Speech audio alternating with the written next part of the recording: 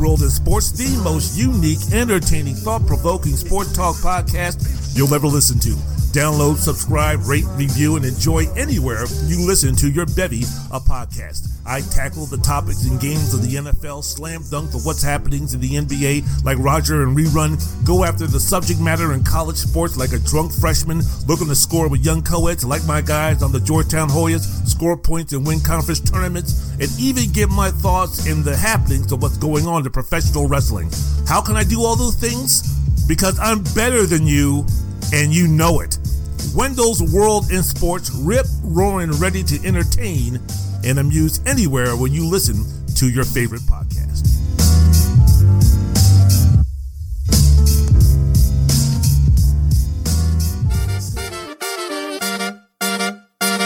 Ladies and gentlemen, welcome to the most unique, entertaining, and compelling sports talk podcast you'll ever listen to. Let's be great.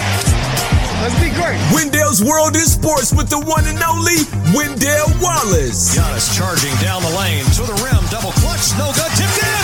Giannis tipped it home. Subscribe, rate, and review anywhere and everywhere you listen to this and all your favorite podcasts. And now, from Washington, D.C. metropolitan area, rip, roaring, and ready to rumble, Wendell Wallace.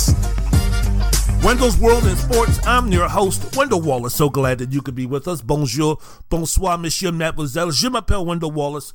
Wendell's World in Sports, so glad that you could be with us. Speaking about what's happening in the world of sports, namaste, konnichiwa, wassalamu alaikum, my brothers and sisters, shalom. Wendell's World in Sports, so glad that you could be with us. Que pasa, mi amigos, mi llamo Wendell Wallace. Wendell's World in Sports, so glad that you could be with us. A lot of things to get down on and discuss today in the world of sports. As usual, I have to ask you, are you doing all right? Are you doing fantastic? Are you doing everything that needs to be done to move the society in a loving, peaceful, harmonious, unified manner?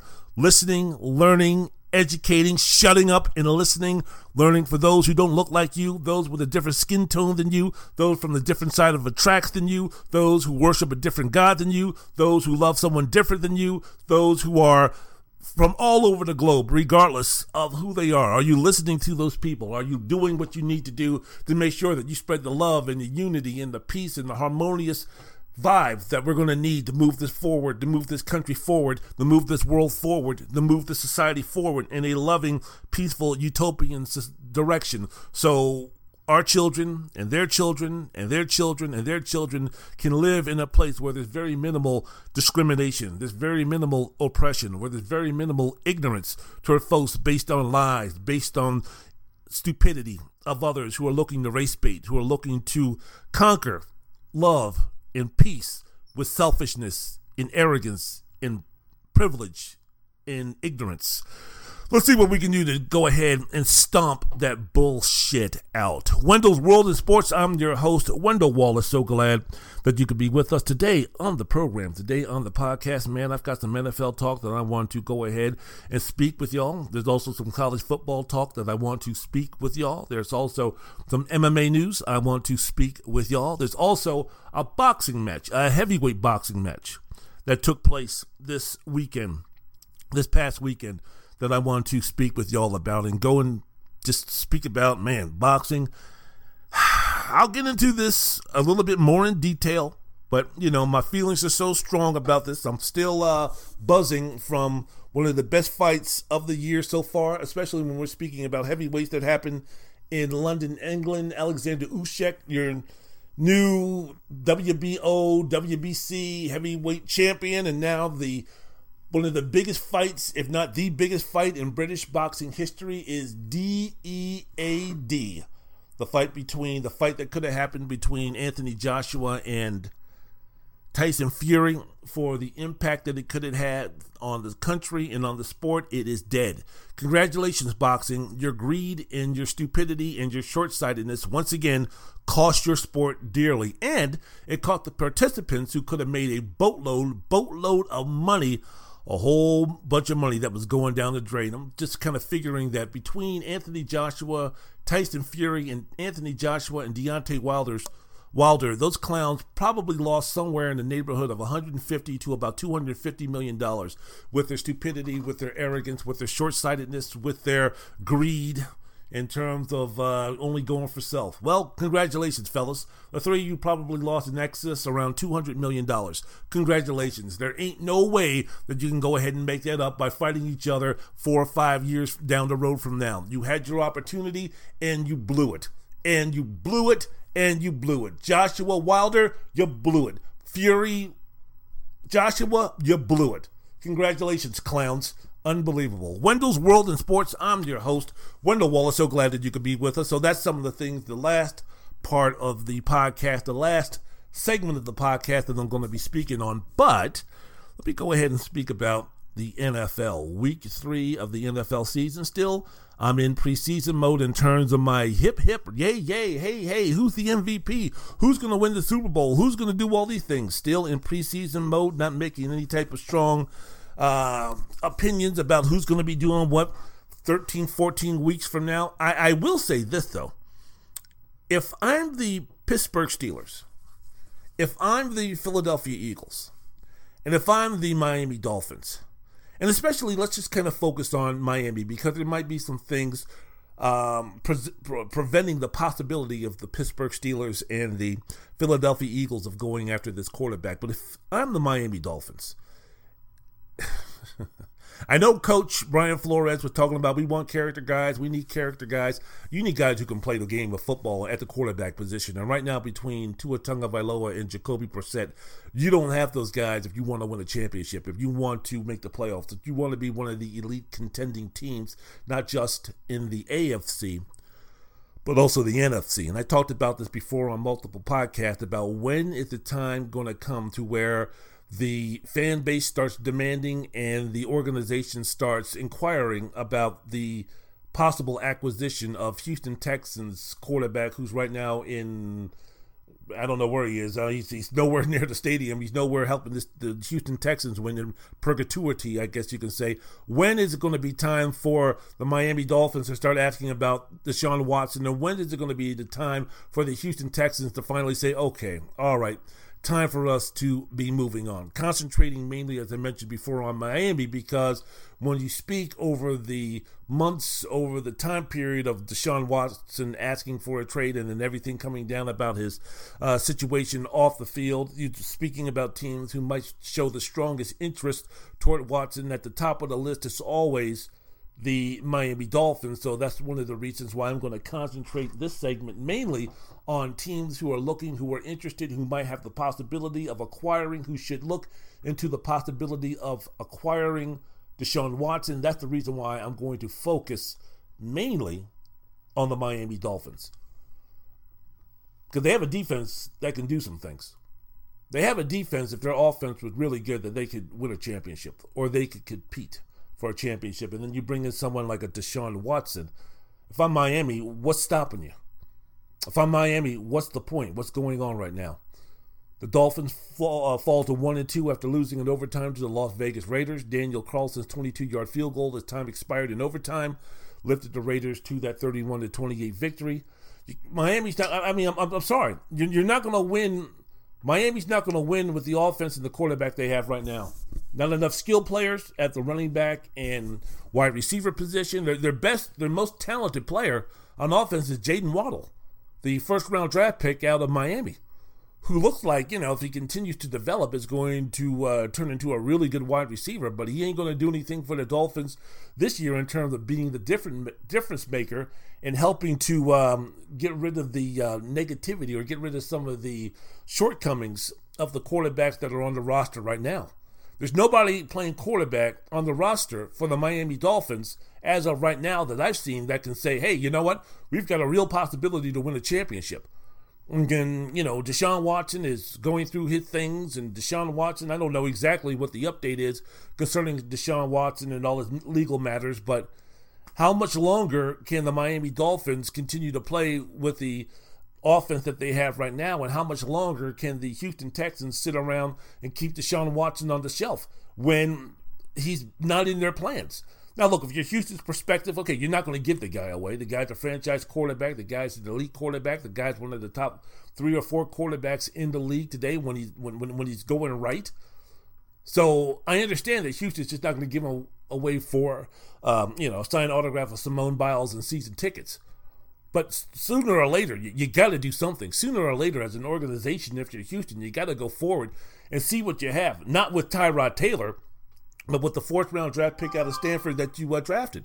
You got to somehow, some way see what you've got in this guy, Davis Mills, and see if this is the guy you're going to move forward with, especially given the fact that in this year's upcoming draft, the 2022 draft, there is not a quarterback, if you bottom out, if you finish in the top 5, that there's going to be a quarterback sitting there that's going to be a better option than what you have now with the quarterbacks already on the roster minus Deshaun Watson.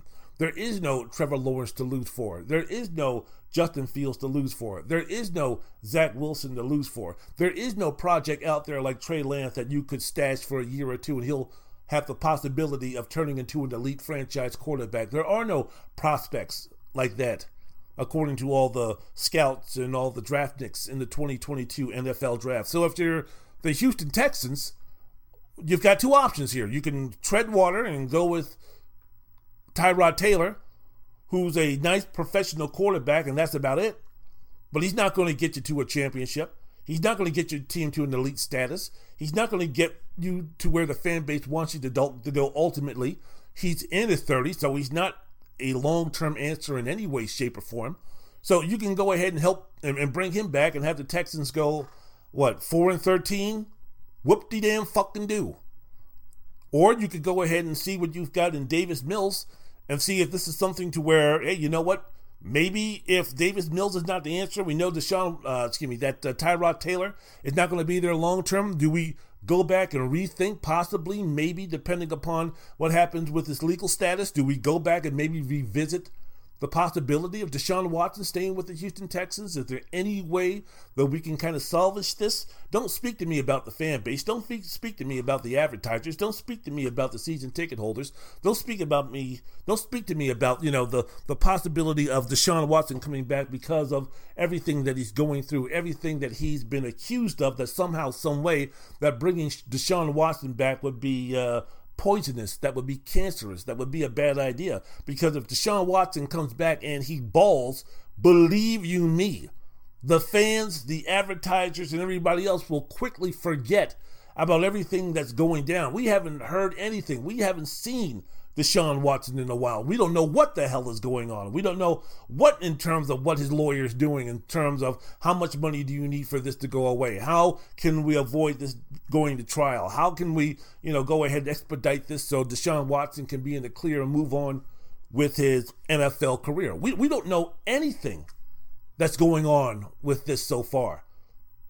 So there are no new allegations about, Deshaun Watson called me over and, he stripped naked and he had me, grope him, or he groped me, or I had to grab his private area or anything like that. We haven't heard any new stories regarding that. We haven't heard anything that would make us go, ew, or gee, that's disgusting, or man, what a perv, or man, you're kind of creepy and weird. We haven't heard any of those stories lately regarding women and Deshaun Watson. So far, out of sight, out of mind. I'm quite sure, you don't know how many women are alleging sexual misconduct with him. I'm quite sure you can say many, but you can't give me an exact number. You probably can't even give me a ballpark number. You don't know exactly where it is as far as the judicial system is concerned, or how this is being played out, or how this is being taken care of. And you probably can't even name exactly what he did to get himself in this situation, other than that he was having putting himself in inappropriate situations with women.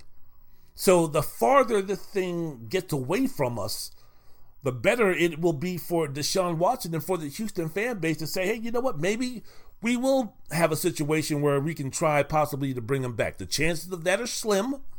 I understand that, but I mean, what else do you have in Houston right now? Again, you're going to continue once Tyrod Taylor is back to plug him into the starting quarterback position? Would you rather go 6-11, or would you rather go 3-14, 4-13, and see what you got from Davis Mills to see exactly what's going to be your next move to enhance, to improve the most important position on the football field, which is the quarterback.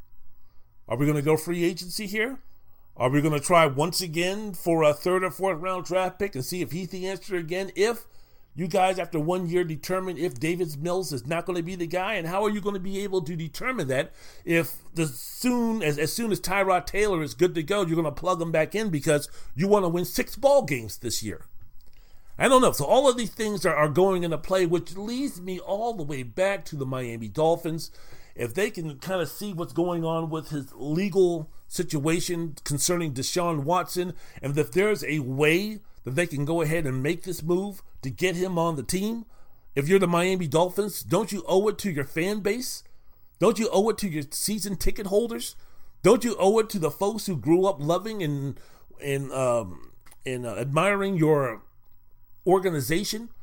I mean, in the words of Dan Marino, aren't you going to be trying to do something to bring back or try to acquire the best quarterback who would be the best quarterback since Dan Marino?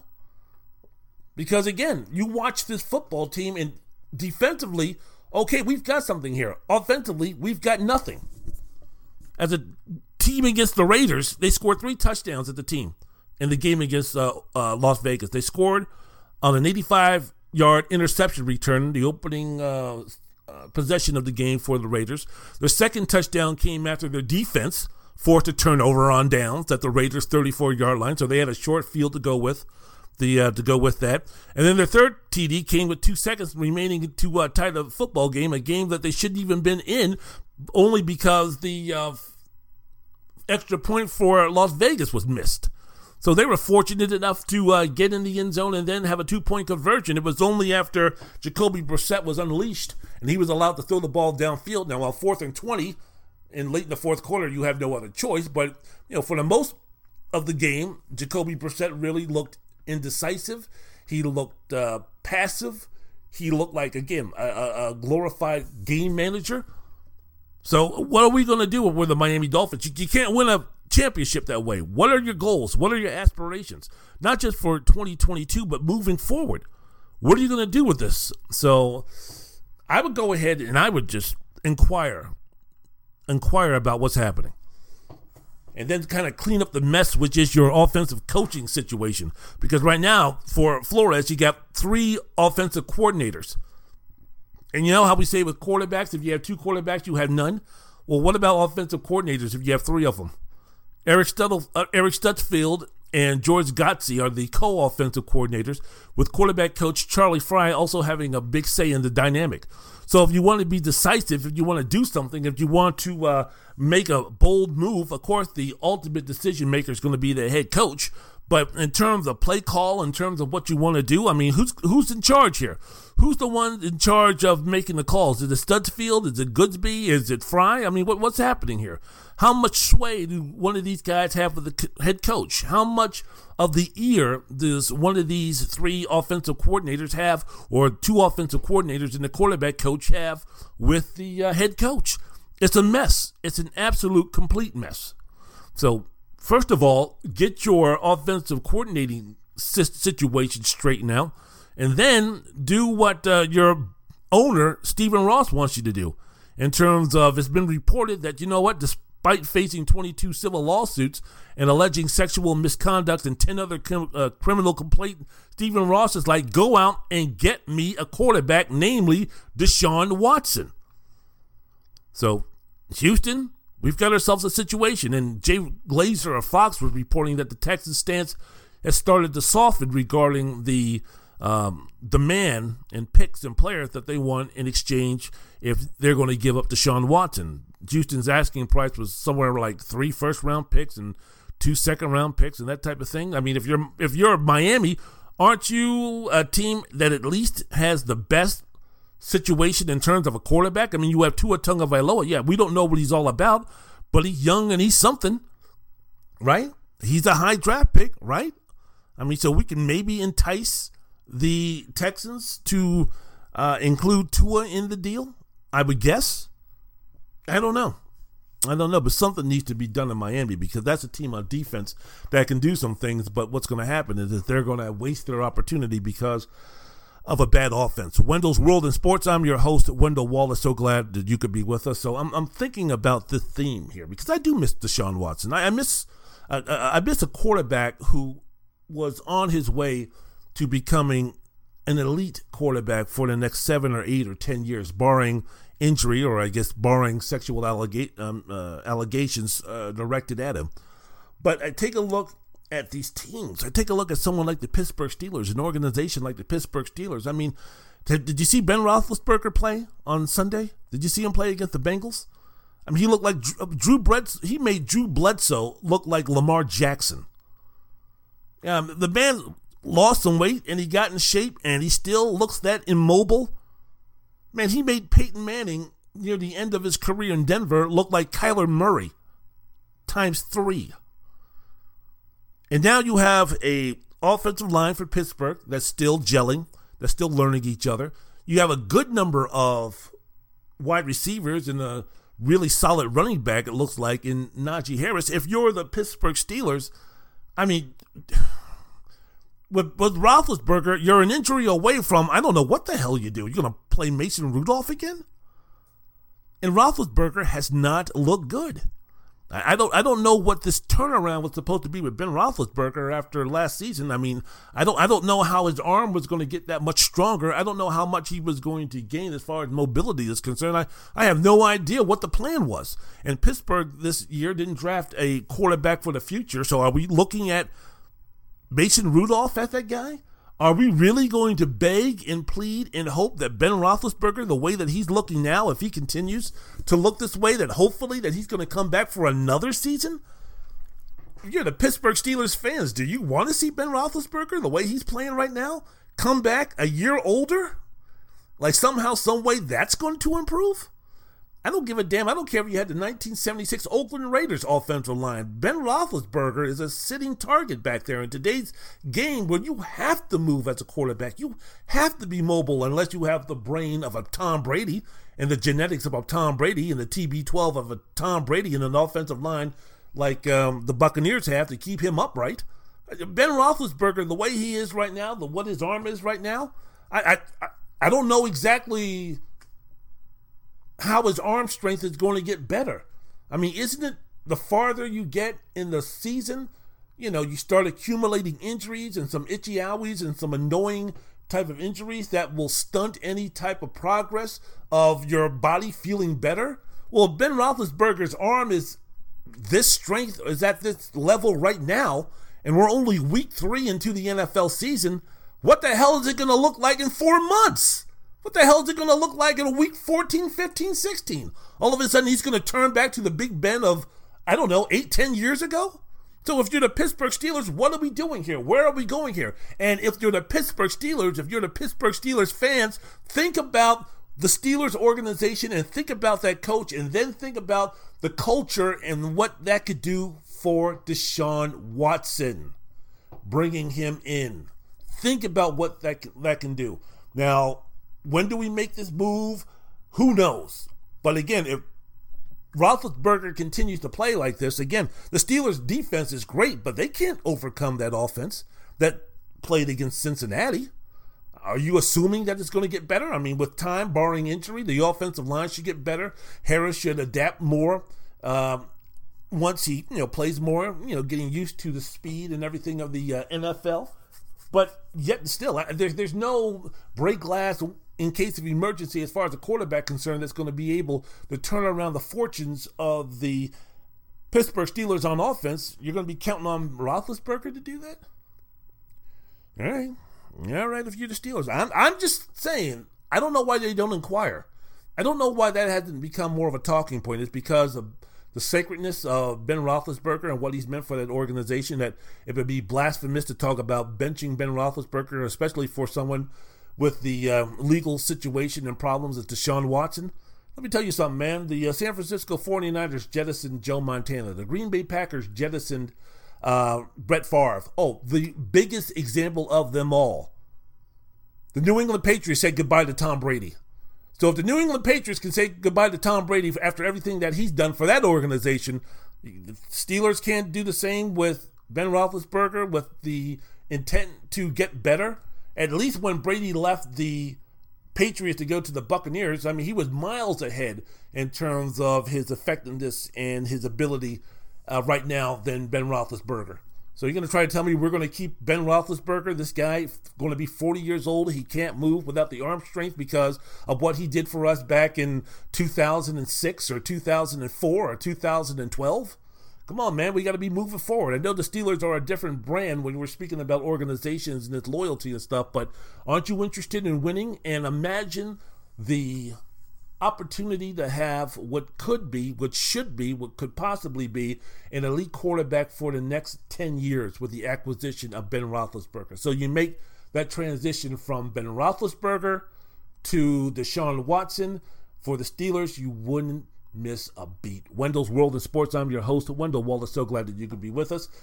Another team I'm thinking about, watched him play tonight on Monday Night Football, Jalen Hurts with the Philadelphia Eagles. I know it might be a little bit early to end the experiment, but Philadelphia was one of the teams reported to be interested in Deshaun Watson.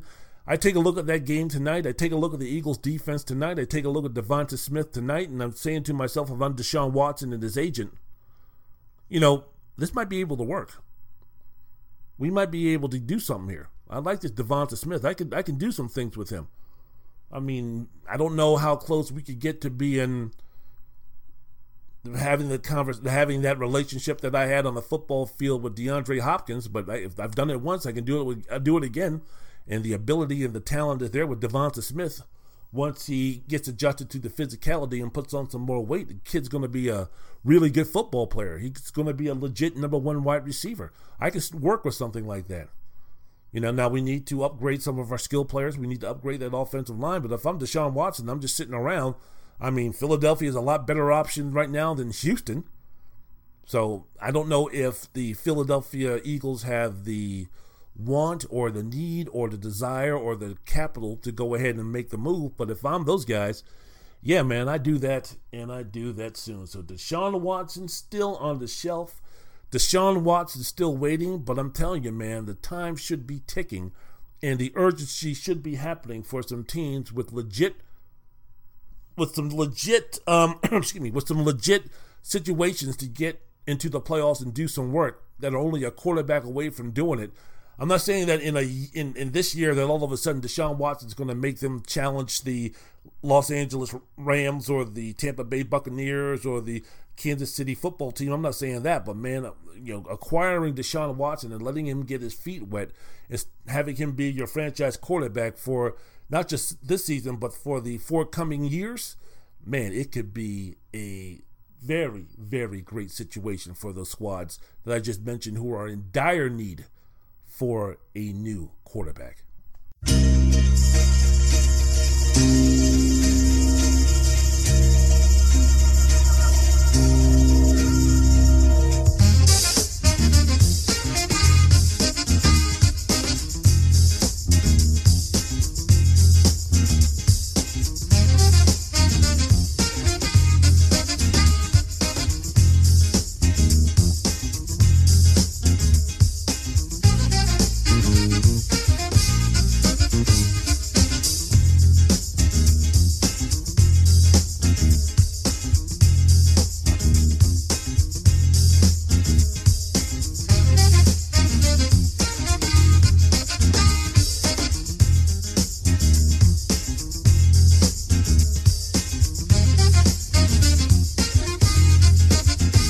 Wendell's World in Sports. I'm your host, Wendell Wallace. So glad that you could be with us speaking about what's happening in the world of sports. Before I get back to it, just some breaking news that I saw that I want to comment on and give a hip hip parade to and attaboy and everything like that. The scumbag R. Kelly, Robert Kelly, the R&B superstar known for his anthem, I Believe I Can Fly, hopefully in about 15 years after being gang raped on a continuous basis, that they take his lifeless corpse and throw it off a building to really see if he can fly, was convicted Monday in a sex trafficking trial after decades of avoiding criminal responsibility for numerous allegations of misconduct with young women and children. A jury of 7 men and 5 women found Kelly, 54 years old, guilty of all 9 counts, including racketeering. On their second day of deliberation, Kelly wore a face mask below black-rimmed glasses, remaining motionless with eyes downcast as the verdict was read in federal court in Brooklyn. Put that piece of shit motherfucker underneath the goddamn jail after he's been fucking gang raped every fucking single day of his life. That fucking scumbag. That absolute pedophile scumbag. Congratulations. We got that piece of shit off the streets. Off the streets. And from my community, I don't want to hear no bullshit about black man being put down and all that kind of nonsense. Fuck all that bullshit. Don't be showing that ignorance. Don't be showing that stupidity when it comes to Robert Kelly. We knew this motherfucker was a piece of shit long ago, and we still brought his records, and we still put him high on the pedestal, and we did all those things for him.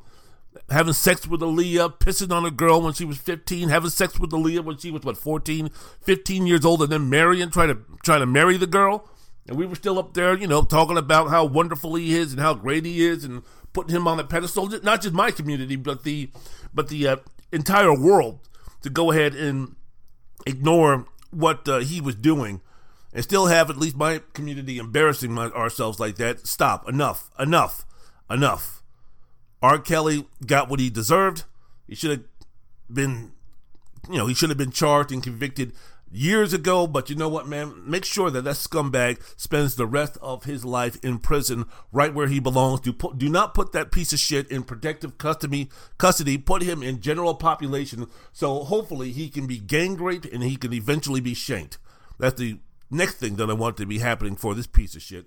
Anybody who thinks my comments are a little strong, go to Netflix and watch Surviving R. Kelly. And listen to what those women went through. Listen to what those women, as they were girls, went through with R. Kelly. And, you can speak about, well, the parents and this, that, and the other.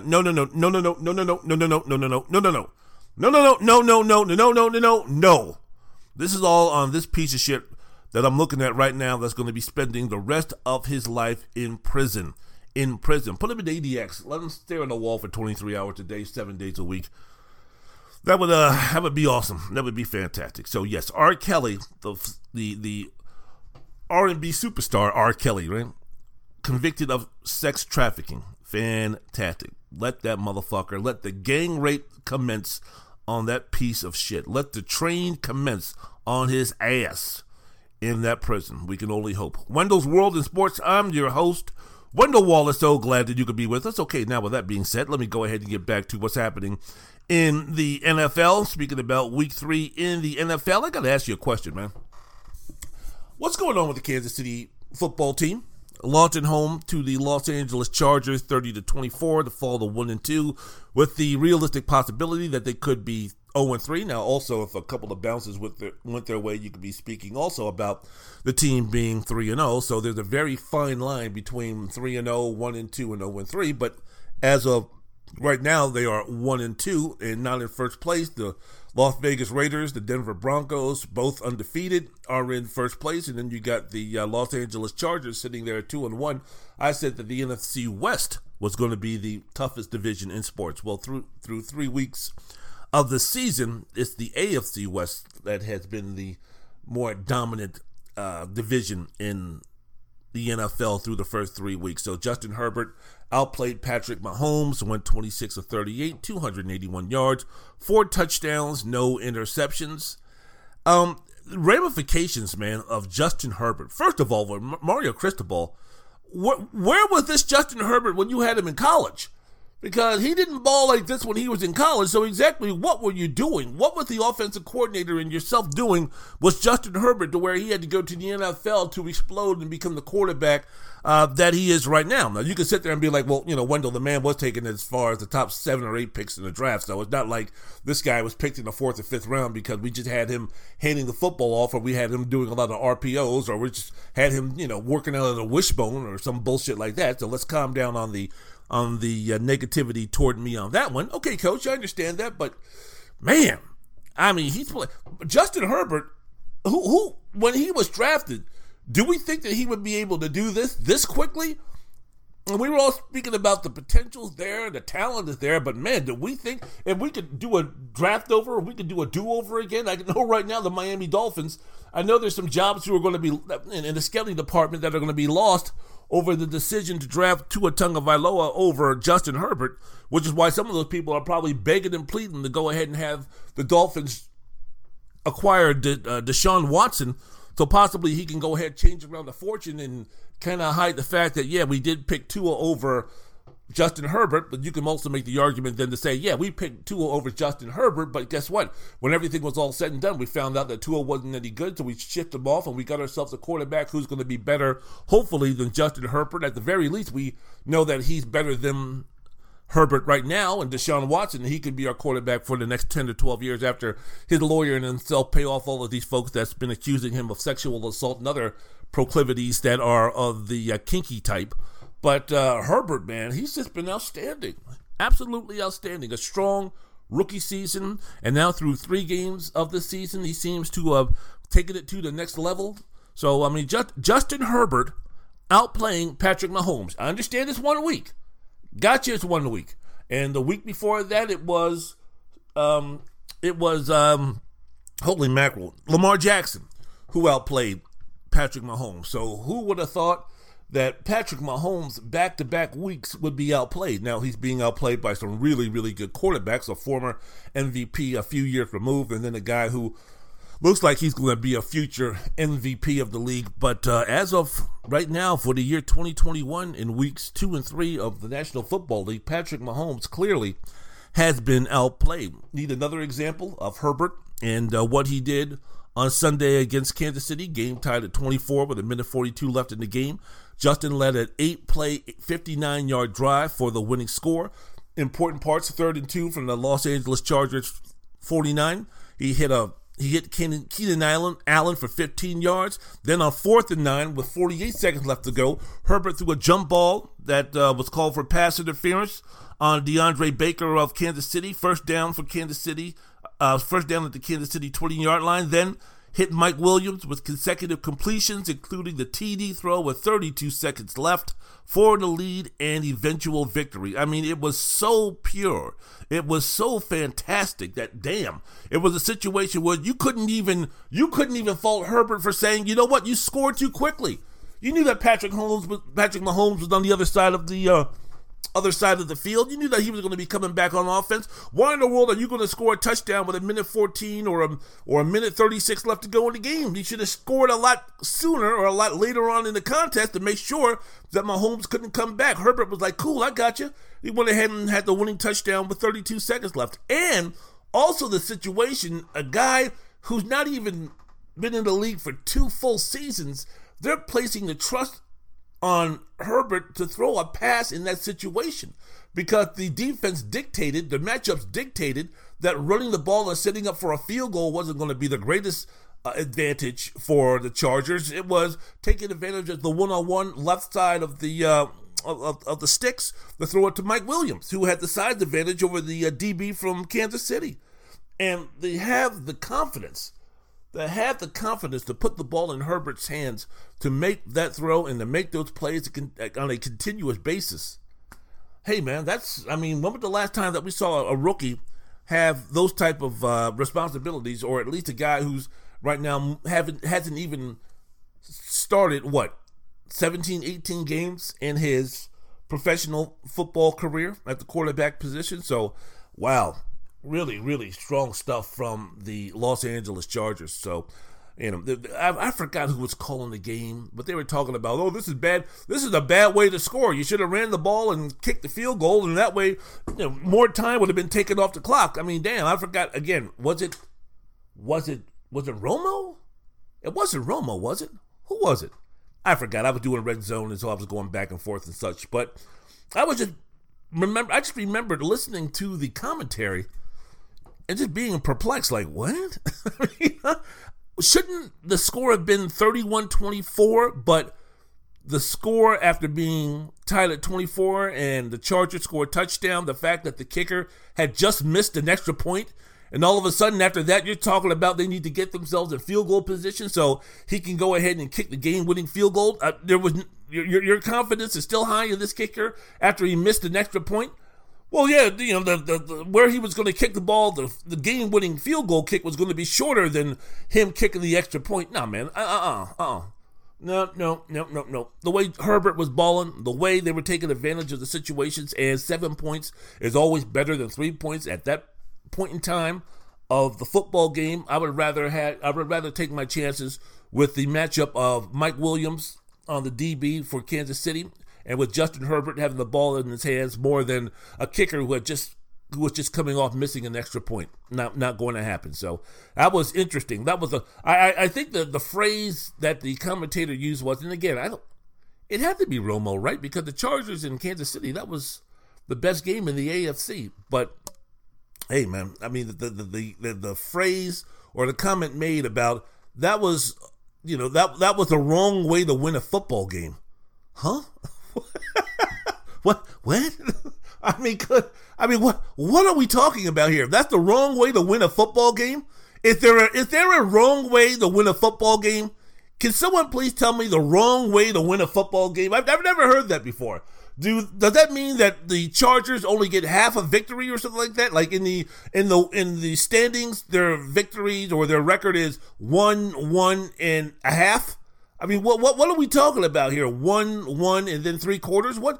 What does that mean? Do they drop in the rankings, or is the NFL now going to constitute a new method of trying to figure out what the playoffs are and go to the model of college football and just start ranking the teams? And because the Chargers found or decided to take the wrong route in winning a football game, that they'll drop in the rankings? So instead of being number 8 in the country this year or this season or this period of time, they're going to drop to number 10 or number 12 because the pass from Herbert to Mike Williams was the wrong way to win a football game. That was interesting. That was really interesting. But the Chargers went ahead and got it done after missing several opportunities to win a football game the week before against the Dallas Cowboys. Wendell's World in Sports. I'm your host, Wendell Wallace. So glad that you could be with us. After the game, Kansas City coach Andy Reid was taken to the hospital for dehydration. Now, what a source told ESPN Dan Graziano was Reid, who's 63 years old, was treated for dehydration, and he is expected to be fine. Thank goodness for that. The organization didn't specify in a statement on Sunday night what was wrong with Reid, only saying that he felt ill, but the team did say the coach is doing well, currently resting and in stable condition. So there you go. So should we go ahead and ask the question? Should I go ahead and ask you this question? What's going on with the Kansas City football team? Am I reading too much into 2 losses? Am I reading too much into 2 close losses? Again, the team Kansas City could easily be 3-0 right now instead of 1-2. I'm not saying that I'm panicking and everybody on the same brain frame as me with this needs to relax. But I don't know. I mean, is Kansas City still in a Super Bowl stupor? Is Kansas City, we're speaking about a team that has won the AFC West 5 times. We're speaking about 5 times in a row, 5 seasons in a row. We're speaking about a team over the last couple of seasons that has been to the AFC Championship, that has been to the Super Bowl twice. Are we speaking about a team that's kind of treating the first couple of weeks of the regular season without the same intensity and ferocity and focus that the Denver Broncos or the Las Vegas Raiders or the Los Angeles Chargers are bringing to the table? I don't know. Is it hubris by Kansas City that is like, okay, that's fine, that's cool. We're only 3 games into the season. We got 14 of these bad boys to go. You can easily say, hey, man, Kansas City with Patrick Mahomes is just one of these teams where, like, as long as they get into the playoffs, they'll be fine. You know how we say that about the Lakers with LeBron James? It doesn't matter if they're the number 1 seed. It doesn't matter if they have home court advantage for the first round of the playoffs or second round or the conference finals. It doesn't matter if they're the 1st seed, the 4th seed, the 7th seed, the 8th seed. As long as you've got LeBron James and Anthony Davis on your team and the Lakers are in the playoffs, no matter what seed they are, they're going to be considered dangerous and they're going to be considered the favorite. Now, that theory was blown to shreds because they lost in the first round. In fact, the deciding game they lost, or the elimination game they lost, was at home. But, mitigating circumstances, played a role in that. But, I'm speaking, is Kansas City at that level now where it's like, look, man, If Kansas City doesn't win the AFC West, you still got Patrick Mahomes. You can't tell me, or you're going to try to convince me that Kansas City can't win three football games on the road. I mean, you want to take a look at precedent? Just look one season ago, where the Tampa Bay Buccaneers, who finished the season 11-5 and didn't win their division, they went on the road and beat Washington, and then they went on the road and beat New Orleans, and then they went on the road to beat Green Bay. So, I mean, if you want to look at an example of how it can happen, look no farther than just, less than 12 months ago. So, building, I spoke about, hey, with Kansas City or with any other football team that, we shouldn't be making any, long-term proclamations, or we shouldn't be sitting there talking about stamped on the envelope or put it in the mail, concrete thoughts and opinions and feelings about how a season's going to go for a football team 3 weeks into the season. I don't care if we're speaking about the Raiders. I don't care if we're speaking about the Broncos. I don't care if we're speaking about Tampa Bay. I don't care if we're speaking about the Rams, all the way down to I don't care if we're speaking about the Jacksonville Jaguars or the Houston Texans. 3 weeks into the season, there's no time to either be super elated, see LA Ram fans, or super concerned, see Kansas City football team fans. So I get it. I understand it. But are we starting to see, because everybody wants to be first, whenever something goes awry and something goes off the rails after a season's over of disappointment, we always like to be the first one to say, I was the first one who called it. I was the first one. I was the first one who saw it before everybody else. I told you, right? So people who are looking to go ahead and claim that title, I mean, what are they looking at here after 3 games to have them say, this is going to be a harbinger for a bad news for Kansas City football fans who think that it's just a matter of Patrick Mahomes becoming Patrick Mahomes again and the defense getting a little bit better and the signing of Josh Gordon is going to make everything better and upgrade their wide receiving core and all these type of things in the offensive line, and Edwards-Helaire is going to stop fumbling the football and they can go ahead and try to improve that running game. All of these things that's going to take time for the offense in Kansas City to build. Oh yeah, fine, no problem, this, that, and the other. What's going to be the antithesis of this positivity in terms of no big deal, RELAX concerning the Kansas City football team's return to glory, eliteness, and dominance? Well, you've got the defense. Our defense so far has been awful. Through 3 games this season, the defense has given up at least 30 points in 2 of the games that they played, 2 of the 3 games that they played. Oh, in the one game that they didn't give up 30 points, they gave up 29. Season opener against Cleveland. There's no transition, there's no acquisition, there's no player that's being reinstated. There's no defensive coordinator that's available. There's no defensive coach out there that's unemployed that Kansas City can bring into the staff, bring into the organization, put them on the payroll. There's no aha solution to what's going on for the Kansas City defense to get any better.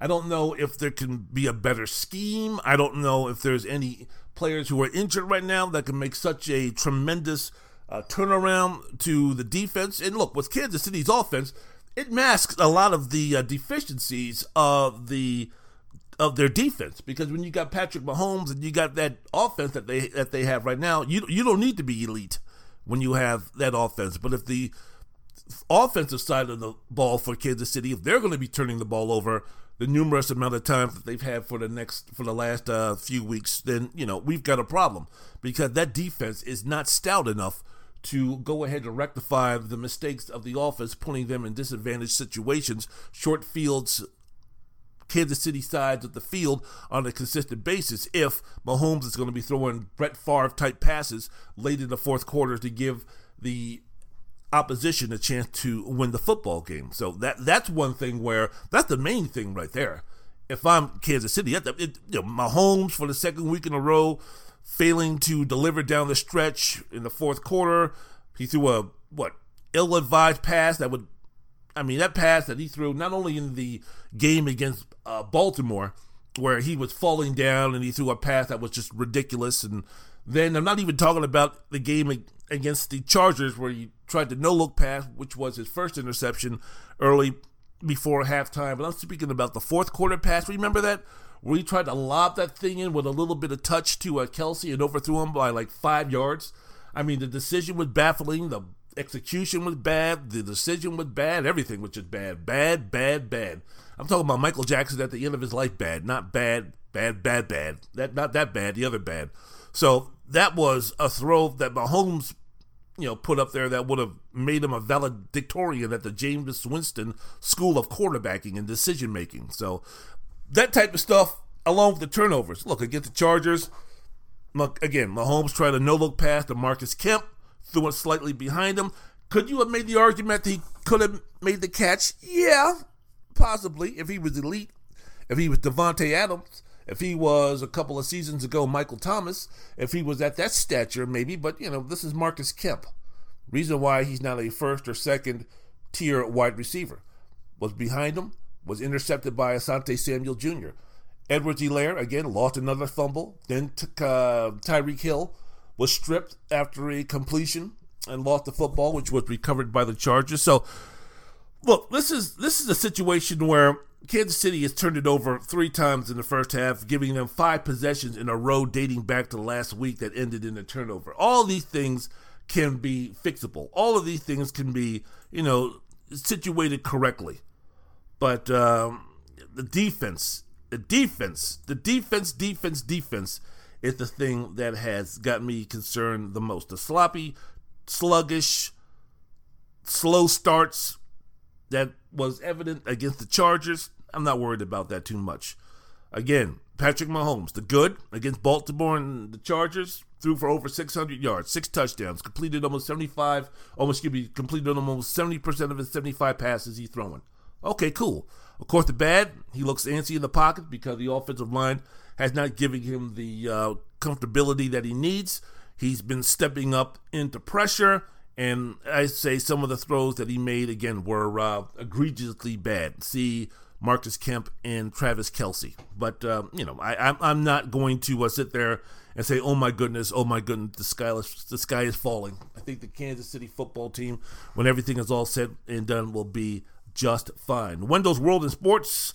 I'm your host, Wendell Wallace. So glad that you could be with us. Very quickly, some other news before we get out of here, because I want to talk some college football. Impressive win for the LA Rams. I guess you could say through 3 weeks, they are number 1 in most people's power rankings.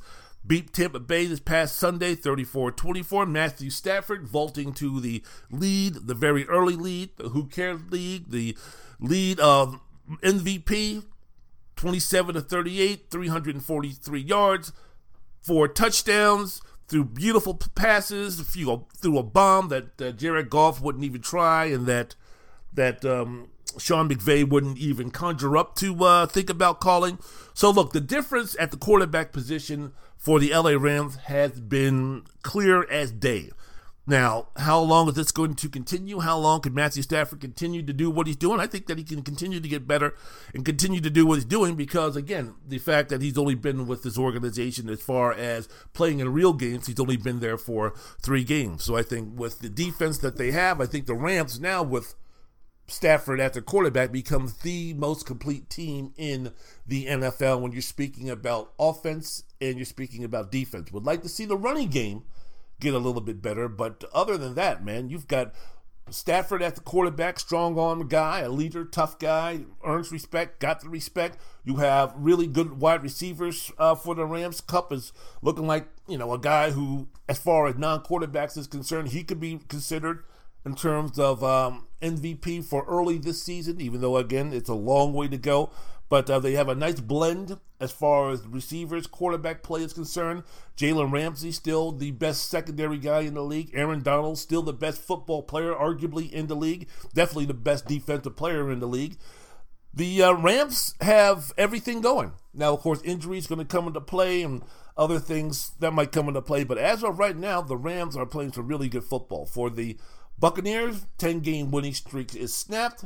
But when you throw the ball 55 times and you run it 13 times, as history has shown us, the Buccaneers are not successful. Brady was good, 41-55, 432 yards, 1 touchdown, but he was also the team's leading rusher.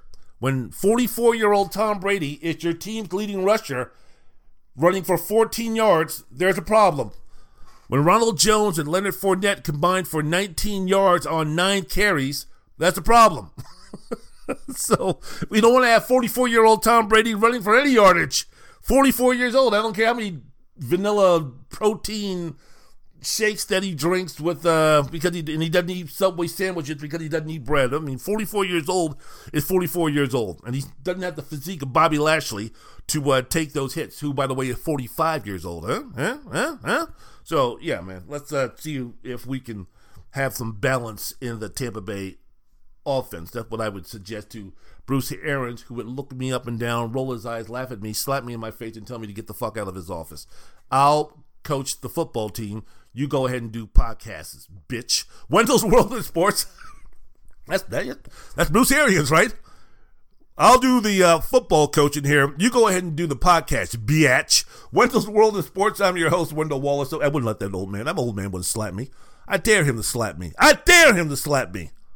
Where am I going with this? Wendell's World in Sports. I'm your host, Wendell Wallace. So glad that you could be with us. Quickly, Baltimore wins ugly and in historic fashion against Detroit, 1917. Historic. Justin Tucker made an NFL record 66-yard field goal. The time expired for the win. Lamar Jackson was kept in check, had a couple of drop passes, but still passed for 287 yards, 7 rushes for 58 yards, with his longest being 31. The Lions did a good job in containing him for the most part, but when he had to make the play, he made the play, which is what elite quarterbacks did. 4th and 19 from the Baltimore 16. He threw a 36-yard pass to Sammy Watkins, which got the Ravens across midfield with 7 seconds left and gave them the opportunity to kick that historic record-breaking field goal. Of course, that shouldn't have even happened, but the referees missed the fact that there was 0 on the play clock and just said, screw it. So it's just the Lions being the Lions. Green Bay over San Francisco, 30-28 on a last second field goal by Mason Crosby, 51 yards out. Aaron Rodgers went 23 of 33, 261 yards, 2 touchdowns. Devontae Adams caught 12 passes on 18 targets, 132 yards, and a touchdown. Still don't know what to make of the Green Bay Packers. I still don't know what to make of the San Francisco 49ers. Trey Lance got in for one play and ran it in for a touchdown left side at the end of the first half, but Garoppolo played well. So are we going to be going back and forth here when Garoppolo doesn't play well? We need to have Trey Lance in the game. I don't know. I don't know. Can Trey Lance execute the same type of offense that Jimmy Garoppolo can? And there's some games out there that Garoppolo has been barely throwing the ball past the line of scrimmage. If that was going to be the case, then yeah, you put in Trey Lance. But the game that he had against Green Bay, where he was attacking, where he was doing a lot of good things, I think that you put Trey Lance in that game, the 49ers don't come close to winning that. So I don't know. Luckily for me, I'm not a coach. Luckily for San Francisco 49ers fans, I'm not a coach. I'll let Kyle Shanahan, who knows much more about his team and about offensive coordinating and offensive play calling and offensive everything else and everything football, I will let him make those decisions. So week 3 in the NFL, those are some of the games that caught my attention. Next week, right? Woo! It's Tom Brady versus Bill Belichick. Wait until my next podcast. I'm going to attack that nonsense and that bullshit concerning the hype only. Didn't the Patriots lose to the Jameis Winston New Orleans Saints this past weekend? Right, and we're speaking about this is going to be the game of the season or some nonsense like this, and we're speaking only in week 4. Hoi, oi, oi. Come on, folks. Perspective. I know you need some storylines, but perspective.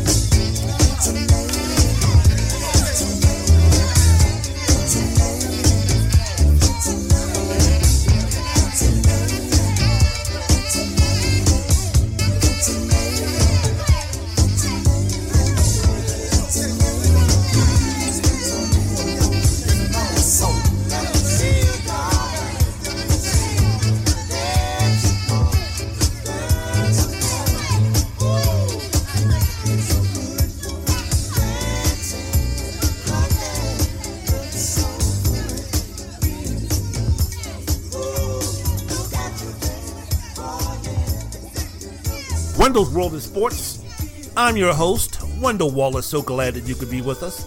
Getting down to a little Marvin Gaye. I speak about what's happening in the world of sports. Talked about the NFL. Talked about some things happening in the NFL. Only week 3. So, again, not going to get into MVP talk. Not going to get into Super Bowl talk. Not going to get into playoff talk. Not going to be getting into coach that needs to be fired talk. Not going to be getting into that type of stuff right now. But, I'm just savoring every single Sunday. From the minute it comes on till the minute it goes off, I'm just savoring every single Sunday, man, because the end of the season will be here before you know it. The games of consequence will be here before you know it. And we'll look around and say, hey, man, what happened to week 6, 7, and 8? So let's not think about what's going to be happening in November. Let's not think about who's going to be in the playoffs. Let's not think about what coach needs to be fired. Let's not think about games in October, late October, and early November. Let's just go ahead and concentrate on the first Sunday in October, week 4, 13 more weeks to go after that, and let's just savor and enjoy every single moment of the NFL if you're an NFL fan. Wendell's World in Sports. I'm your host, Wendell Wallace. So glad that you could be with us, but now we're going to pivot.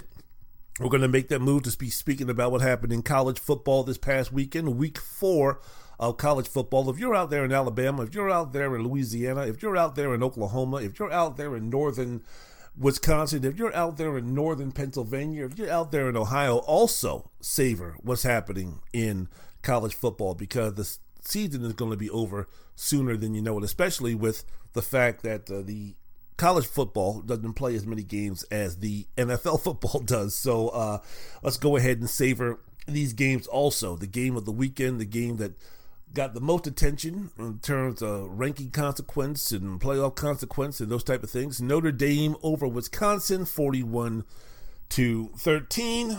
Notre Dame just keeps plugging along, man. I mean, it's a situation where you take a look at these guys and you say, okay, could they compete with Georgia? Could they compete with Alabama? Could they compete with some of the top tier schools right now going on in college football, even with the parity that has been shown so far in college football? And the answer is no.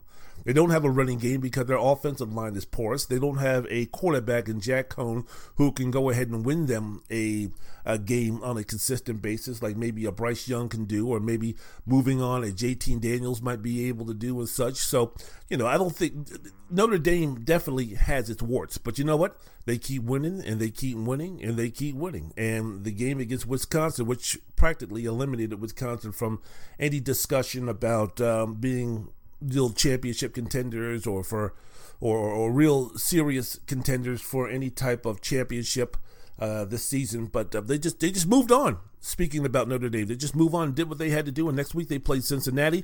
It'll be a huge test for Cincinnati, a non-Power 5 school, ranked currently number 7 in the country, to see what they can do to say that, you know what, we belong. And if you can't beat Notre Dame, then you definitely do not belong as far as the discussion is concerned when we're speaking about the way the playoff format is set up right now. I'm not speaking if they had a 12-team playoff. I think Cincinnati is one of the best, shall we say, 6 to 12 teams in the country right now. But a thumping of Notre Dame, a beatdown of Notre Dame, a decisive victory over Notre Dame would, I think, set in concrete the fact that one of the best teams in college football, I don't know where you would rank them when you're comparing them to the elite of the elite, would be Cincinnati. So next week's game between Notre Dame and Cincinnati is going to be big. But, the game against Wisconsin, when you're speaking about the Fighting Irish, hey, look, the score was 13-10 late in the third quarter or early in the fourth quarter. Wisconsin had just scored, took a 13-10 lead, and Chris Tyree returned a kickoff 96 yards for a touchdown to give the lead back to Notre Dame. Then Drew Pyne threw a fourth quarter touchdown pass in relief of an injured Jack Cohn. Notre Dame scored 31 points in the fourth quarter, a couple of them coming late on pick 6 interceptions. So that what the score was all about, 41-13. Not really indicative of how close the game was, but Wisconsin being a legit contending championship team, frauds, F-R-A-U-D-S, frauds. Graham Mertz threw 4 interceptions for Wisconsin, including 2, as I mentioned before, returned for touchdowns in the final 2:30 to blow the game wide open. The Badgers now have lost 7 straight to ranked teams.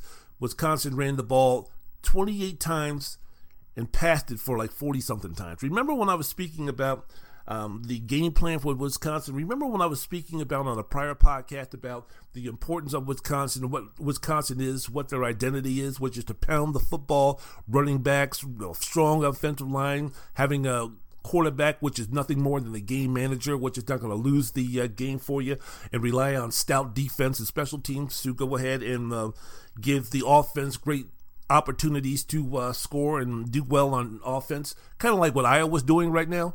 Well, again, Mr. Paul Chryst, how in the world are you calling more pass plays than you are rushing plays, especially in that first quarter, man? It looked like Graham Mertz was going back to pass almost every single time. So, moving forward, was the win strong enough for Notre Dame to move into the top 10 in the rankings for real? I don't know. Mentioned before, offensive line allowed 20 sacks through 4 games. They've allowed 25 in the last 12 games, and the Irish ran the ball for 3 yards. Number 7, Cincinnati, is up next. So, I don't know. Notre Dame just keeps winning, but how good are they? I don't know. And all this stuff about Brian Kelly being has the most wins in Notre Dame history. Okay, I don't know exactly what that means. It's like, oh man, Ara Parseghian and Nuke Rockne and okay, man. Let's start calming down. I'm glad and I'm happy that Brian Kelly, who's a good coach, he's a good coach, strong coach, no doubt about that. But I mean, let's not in any way, shape, or form in a safe sentence have Brian Kelly anywhere near Nuke Rockne. Let's kind of remember that Nuke Rockne was still coaching when he died in a plane crash. And we're also speaking about a whole different game, apples and oranges. So, I mean, again, I don't know exactly what that meant in terms of, bringing that up, other than to say that, he's had some pretty good success at Notre Dame for a certain amount of time, and he's been able to lay down some roots there personally and professionally. So that's good for him. But, they always want to throw that up there to be like, I don't know what the reaction I should have when they sit there and say that, wow, Brian Kelly has more wins than Nuke Rockne and Ara Parseghian and Lou Holtz. I'm sorry, don't those 3 have championships? Didn't those 3 win championships? And this, Brian Kelly has elevated Notre Dame. Okay, he's elevated Notre Dame, no doubt about it, but elevated them to what? I mean, are they on the same par as the top tier schools on a consistent basis over the last 5 or 10 years, despite the fact that they've been to a couple of playoff games and some championship games? Are we now speaking about the Notre Dame football program on the same level over the past couple of years as in Ohio State or in Alabama? No. So, I don't know exactly what that means. So, who knows? Moving forward, Wendell's World in Sports. I'm your host, Wendell Wallace. So glad that you could be with us. Arkansas over Texas A&M, 20-10, snapped a 9-game losing streak. The Razorbacks had a losing streak 9 games against A&M. One of the surprises, Arkansas. I like their quarterback. I like their style of play. I like their defense. Texas A&M, again, has no semblance of a quarterback who can really do anything. And Arkansas took advantage of that. Is Arkansas, not Florida or Georgia, the best team to beat Alabama? I don't know. It'll be interesting. We'll find out this coming Saturday where they play Georgia. But, every year we get a school where it's kind of like, wait a minute now. We didn't suspect that that team would be as good as it was. Maybe we start moving them up and up and up and up. And could that be Arkansas? Could we be looking at a situation where, one of the teams that could replace a Notre Dame, one of the teams that could replace a Wisconsin, one of the teams that could replace a Clemson, one of the teams that could replace an Ohio State in terms of being true contenders for the 2021 season be the Arkansas Razorback. They got a lot of juice from the victory they had a couple of weeks ago against Texas, and we saw Texas put up 70 points against Texas Tech for them to kind of reestablish themselves as, hey, you know what, we're not chopped liver or we're not overrated in that situation, at least for 1 week. So moving forward in the season with Arkansas, they go ahead and they beat Georgia and go ahead and continue to what they need to do to get that SEC championship game or get into the same spot where, they're going to be battling Alabama. That's going to be interesting. That's going to be really interesting to go ahead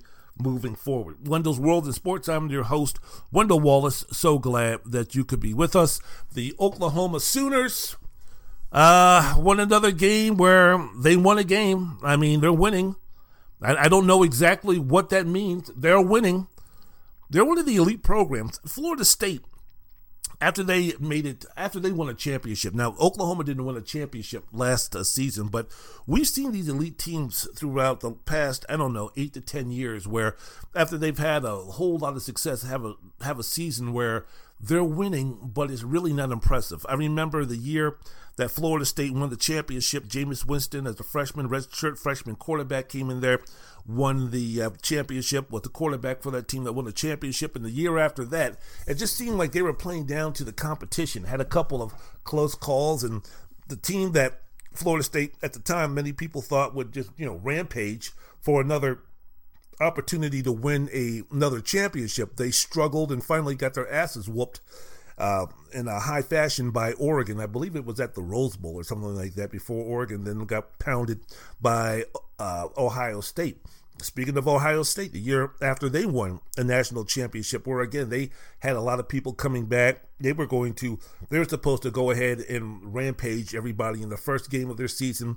They beat up on Virginia Tech, and everybody was like, "Oh man, Ohio State is going to be unstoppable." That's when Urban Meyer was the coach, and I think Cardell Jones was the quarterback of that team, and the same thing happened. They just kind of played down to the competition and then lost 17-14 at home to Michigan State. So it cost them an opportunity to repeat. It just seemed like, and the only reason why I'm bringing this up is because Oklahoma, in many people's estimation, if they weren't the number one ranked team in the country, because we really didn't know what Alabama was going to be bringing back. We didn't know what the type of talent that Clemson was going to be bringing back. I mean, Oklahoma bringing back a lot on the defensive line and bringing back a Heisman Trophy favorite in the preseason. The Spencer Rattler was supposed to be the team that was supposed to be number one. And we see again, Oklahoma isn't losing. They're not doing what Clemson is doing. But it's like something's missing. Something's not there. The chemistry is not there. The consistency is not there. The reaching the expectation, the level of expectations in terms of how well they're playing this season so far really hasn't come to fruition. Now it's 4 games, but again, 16-13 against a West Virginia team who, if you really want to make the argument, beat themselves more than anything. Stupid penalties. I remember the penalty that they had at the 1 yard line, moved them back 5 yards. The bad snaps, just the dumb penalties that were happening. It seemed like it was more of West Virginia beating themselves more than Oklahoma going ahead and beating West Virginia. And if you're a fan of Oklahoma, you're out there booing Spencer Rattler because you're wanting Caleb Williams. Now, I'm going to be cheering for Caleb Williams also, because Gonzaga High School in my Washington, D.C. area. I mean, yeah, I got to be cheering for the homeboy, but I mean, damn, really? We're going to be doing this? We're going to be chanting for Spencer Rattler?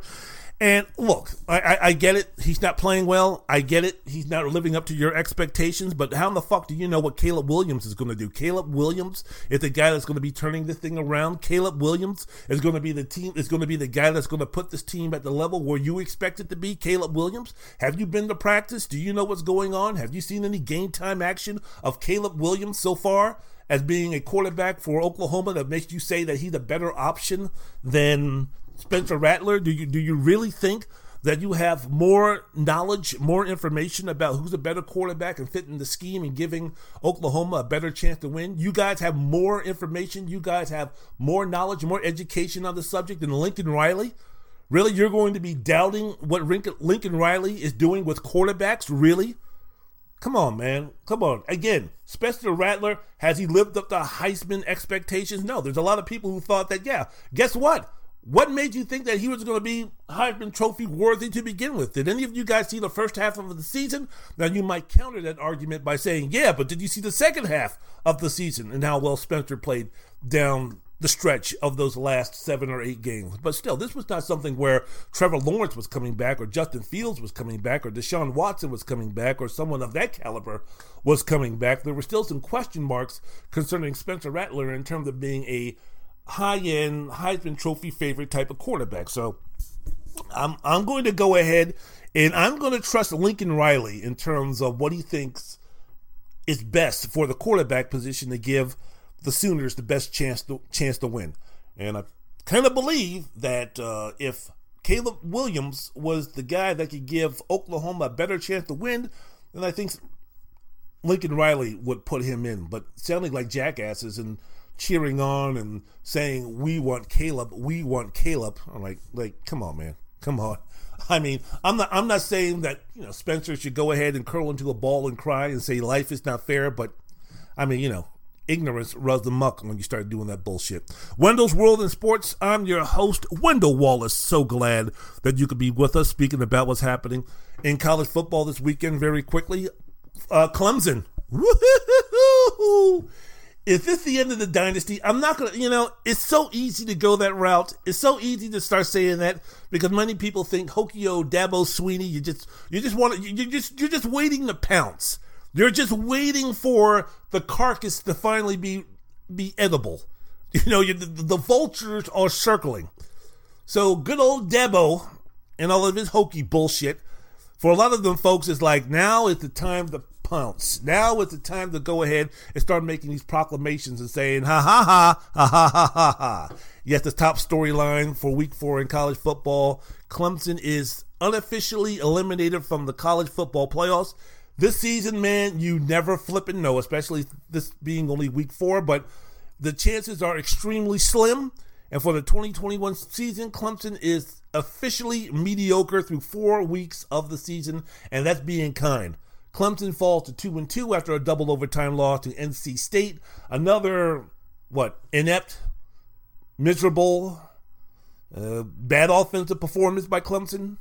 DJ Uiagalelei, see, he's so bad I don't even need to pronounce his last name correctly. Threw for just 111 yards. The team had 214 total yards. Clemson had 10 first downs, which tied their fewest in a game under Sweeney. In fact, they had more penalties than they had first downs. They had 11 penalties and had 10 first downs.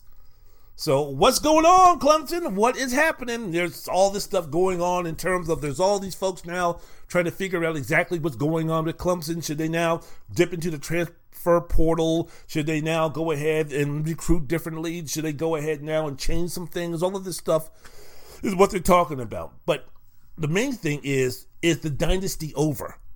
Is the dynasty over? And when I say dynasty, I'm talking about the dynasty of dominance. We saw LSU have their 15 minutes of fame, and then Joe Brady and Joe Burrow went to the NFL, and we've seen what happened to LSU since. We've seen some of these teams come and go. We've seen Oklahoma be consistently excellent under Lincoln Riley, but they have yet to taste the sweet victory of winning a championship. The sweet taste of winning a championship. The only team that seems to be consistently great on a consistent basis is Alabama. And maybe Ohio State, but, under Ryan Day, they haven't won that championship yet. So I guess you could say A, Alabama, B, Ohio State. And it used to be, a few years ago, it would be A, Clemson, 1A, Alabama. That was an argument.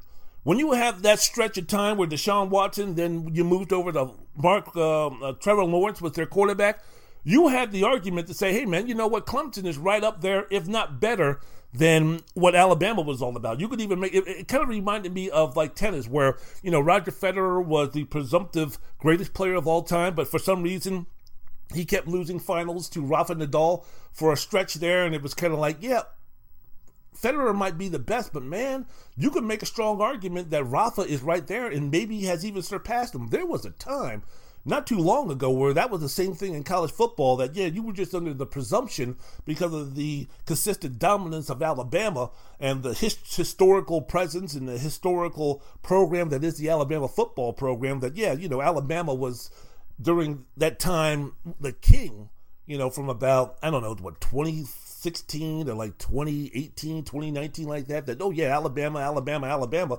But shit, you'd also make a strong argument that Clemson, if not passing them, was right there, especially after that 44-16 thumping that they gave Alabama in the national championship game. So, Alabama is still remaining to be at a level above, and now we see, at least for 1 year, or at least so far this season, Clemson is rebuilding.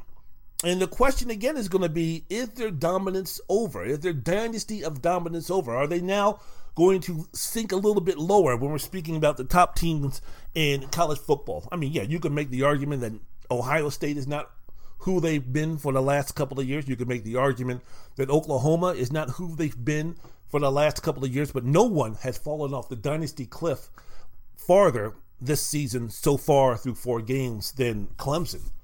Because, again, that Clemson dynasty, it was a dynasty. They won 6 straight ACC championships. They won 6 straight ACC titles and reached 6 straight college football playoffs, won a national title in 2018, won a national title with Deshaun Watson. Did they win a title with Deshaun Watson? I think so. I know they won one with Trevor Lawrence, but, memory fades me right now. So what's going on with this, man? What's going on with those guys? What's going to be happening? And I think there was a good point to say that, this is starting, the cracks in terms of them being right up there with Alabama started to show really over the past 2 seasons.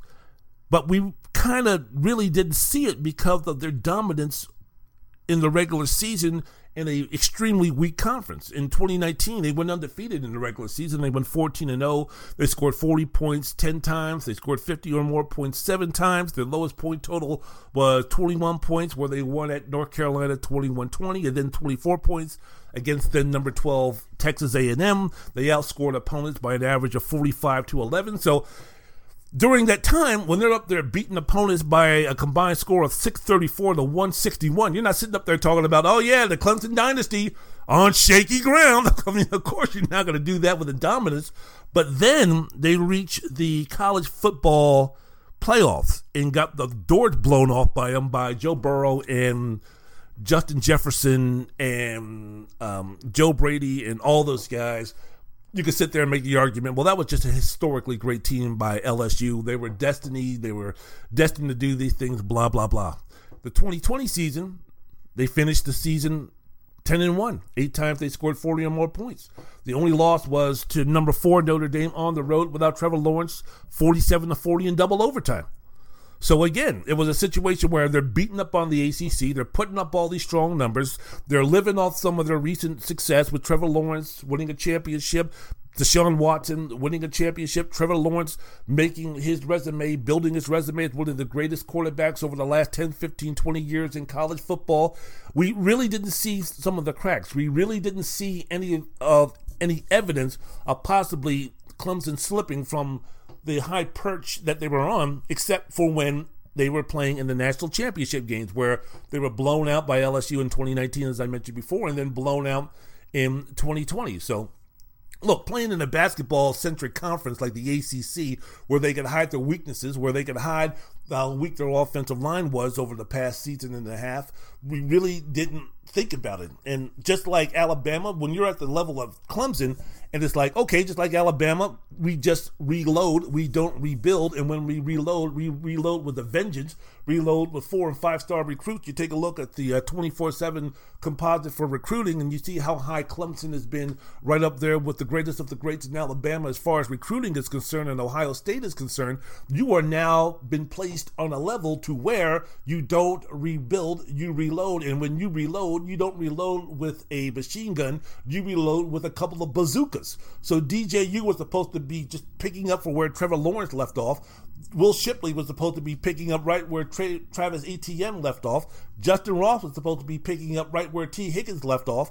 And the defense was just supposed to be the same dominant unit that they had. And oh, by the way, Clemson also has one of the better offensive coordinators in Tony Elliott, who should have been getting a head coaching job years ago, but because of the color of his skin and other things prevented him from doing that or getting a real opportunity for him to do that. So all of these things that were happening and all of these things that we were watching, me included, kind of made us blind to the fact that, we really didn't put enough stock into, wait a minute, this is kind of like the second year in a row where Clemson, who was supposed to be this unbelievable, fantastic team, just got their asses whooped, first by LSU and by Ohio State. And Ohio State didn't even win the championship last year. They got their butts kicked by Alabama.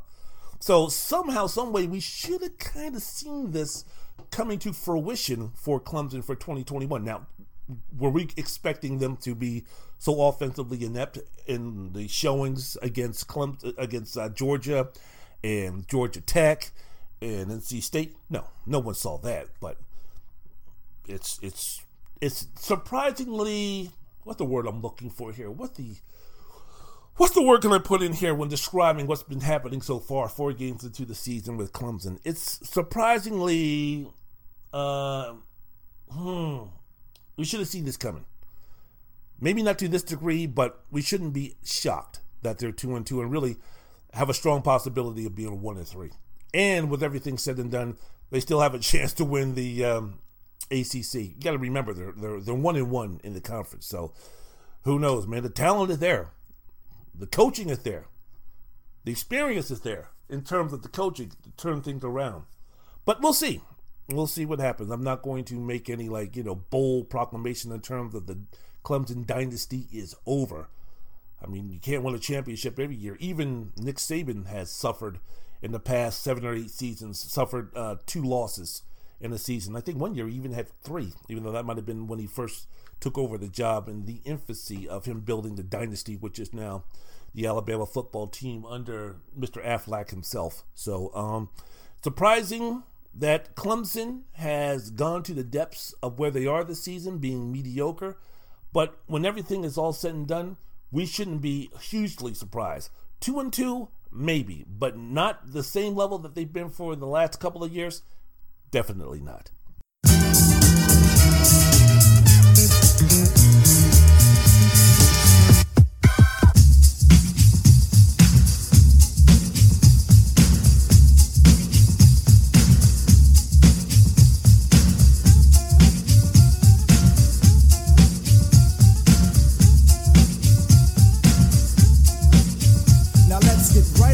To the skit, a baby is brought into a world of pits, and if we could have talked that soon in a delivery room, and would have asked the nurse for a hit. The reason for this, the mother is a jerk. Excuse me, junkie, which brought the work of the old into a new life. What a way, but this what a way has been a way of today. Anyway, push couldn't shove me to understand a path to a basic. Consumers should have raced it in the first wave, cause second wave from believers, and believers will walk to it, then even talk to it and say.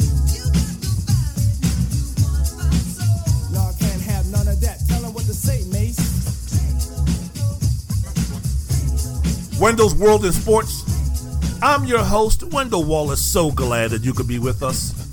The final segment of the program, let it marinate, let the song marinate, bring it down, fade to black. That's exactly what I'm talking about. Wendell's World in Sports. So glad that you could be with us. Final segment of the podcast, speaking about what's happening in college football, speaking about what's happening in the NFL, speaking about all those things. But now for the last part of this program, for the last part of this podcast, I'm going to pivot and speak about what's happening in the fight game, mixed martial arts, speak about what's happening with boxing. There was a heavyweight championship fight across the pond that I want to get into. Only boxing can be as stupid as boxing is when it comes to these fighters and these promoters and for the good of the sport. The fact that these guys threw so much money away, the fact that these promoters threw so much money away, the fact that the sport, despite the outcome of the event, took another blow for the sport itself in terms of long-term visibility, in terms of long-term popularity, in terms of long-term people getting back in love with boxing. There's no sport that's any dumber. There's no sport that's any more greedier than the sport of boxing.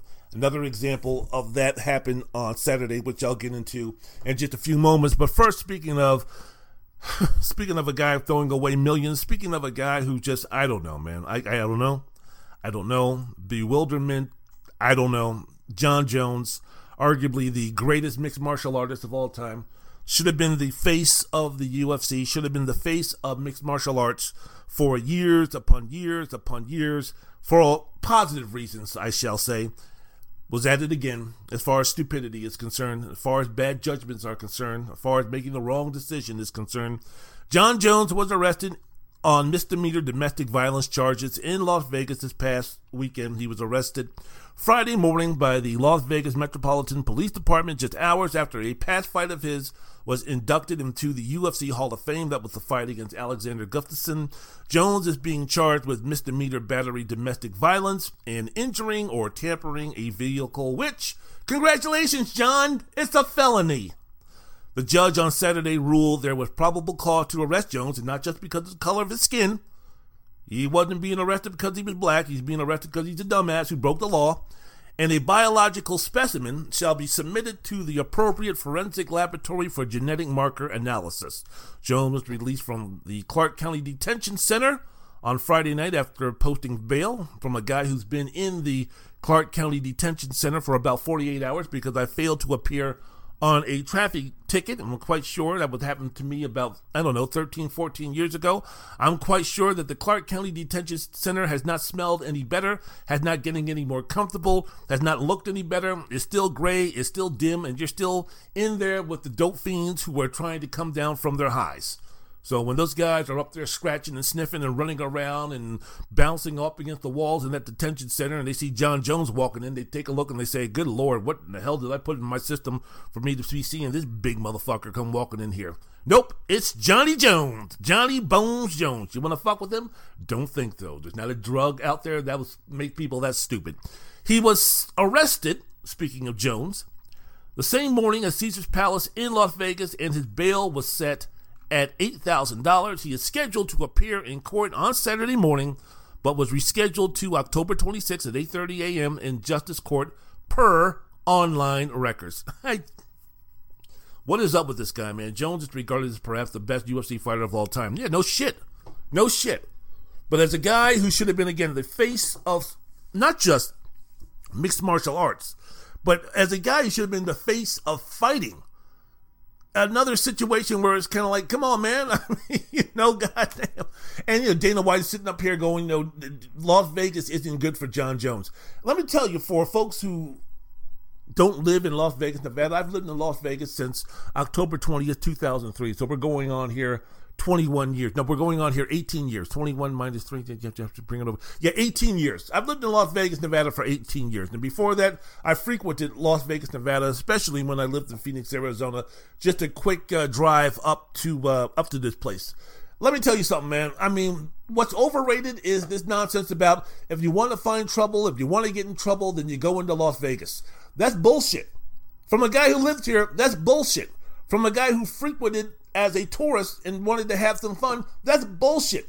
The only thing in Las Vegas that you can do that you can't do anywhere else is gamble. You want to see a show, you can go see a show, but guess what, man? How is Los Angeles any different than Las Vegas? How is Miami any less dangerous in terms of getting into trouble and having too much fun than Las Vegas? How is New York City tamer than Las Vegas? Again, outside of gambling, that's it. If you want to go to a strip joint, you can go to a strip joint in Chicago. You can go to a strip joint in New York. You can go to a strip joint in Philadelphia. You can go to a strip joint in D.C. You can go to a strip joint in Reno, Nevada. You can go to a strip joint in Everett, Washington. You can go to a strip joint in Miami, Florida. You can go to a strip joint in any of them places. If you want to go see a show, how could you not see a show in Chicago? How could you not see a show in any major market out there? Instead, you want to go see a show in Vegas? All right, fine. Who do we get out here that's worth a damn? Is Britney Spears still doing her thing? I don't know. When it comes to Planet Hollywood and all these other places and all these other venues down here, I don't go to any of them places. I don't spend a single dime. I don't spend a nickel. I don't spend a penny. I don't spend any of my money at any of these casinos and places on the strip. Them places are doing just fine without my money. They don't need my contributions. You know what I'm saying? God bless those guys, because those guys are the ones who help keep the roads going out here. They're the ones who help keep the schools up out here. I mean, they do a lot for the community. So I'm not downgrading those guys. I'm not saying they're evil or something like that. They're just not going to get any of my money. I'm not going to be giving any of my money, putting it in those slot machines or on the blackjack table or on the craps table. No, that's for the tourists. You tourists go ahead and you go. When folks come down here, I always tell them, thank you very much.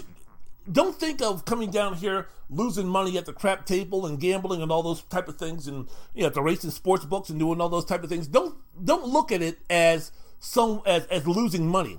You're contributing to the health and the vitality of a city that's nurturing children.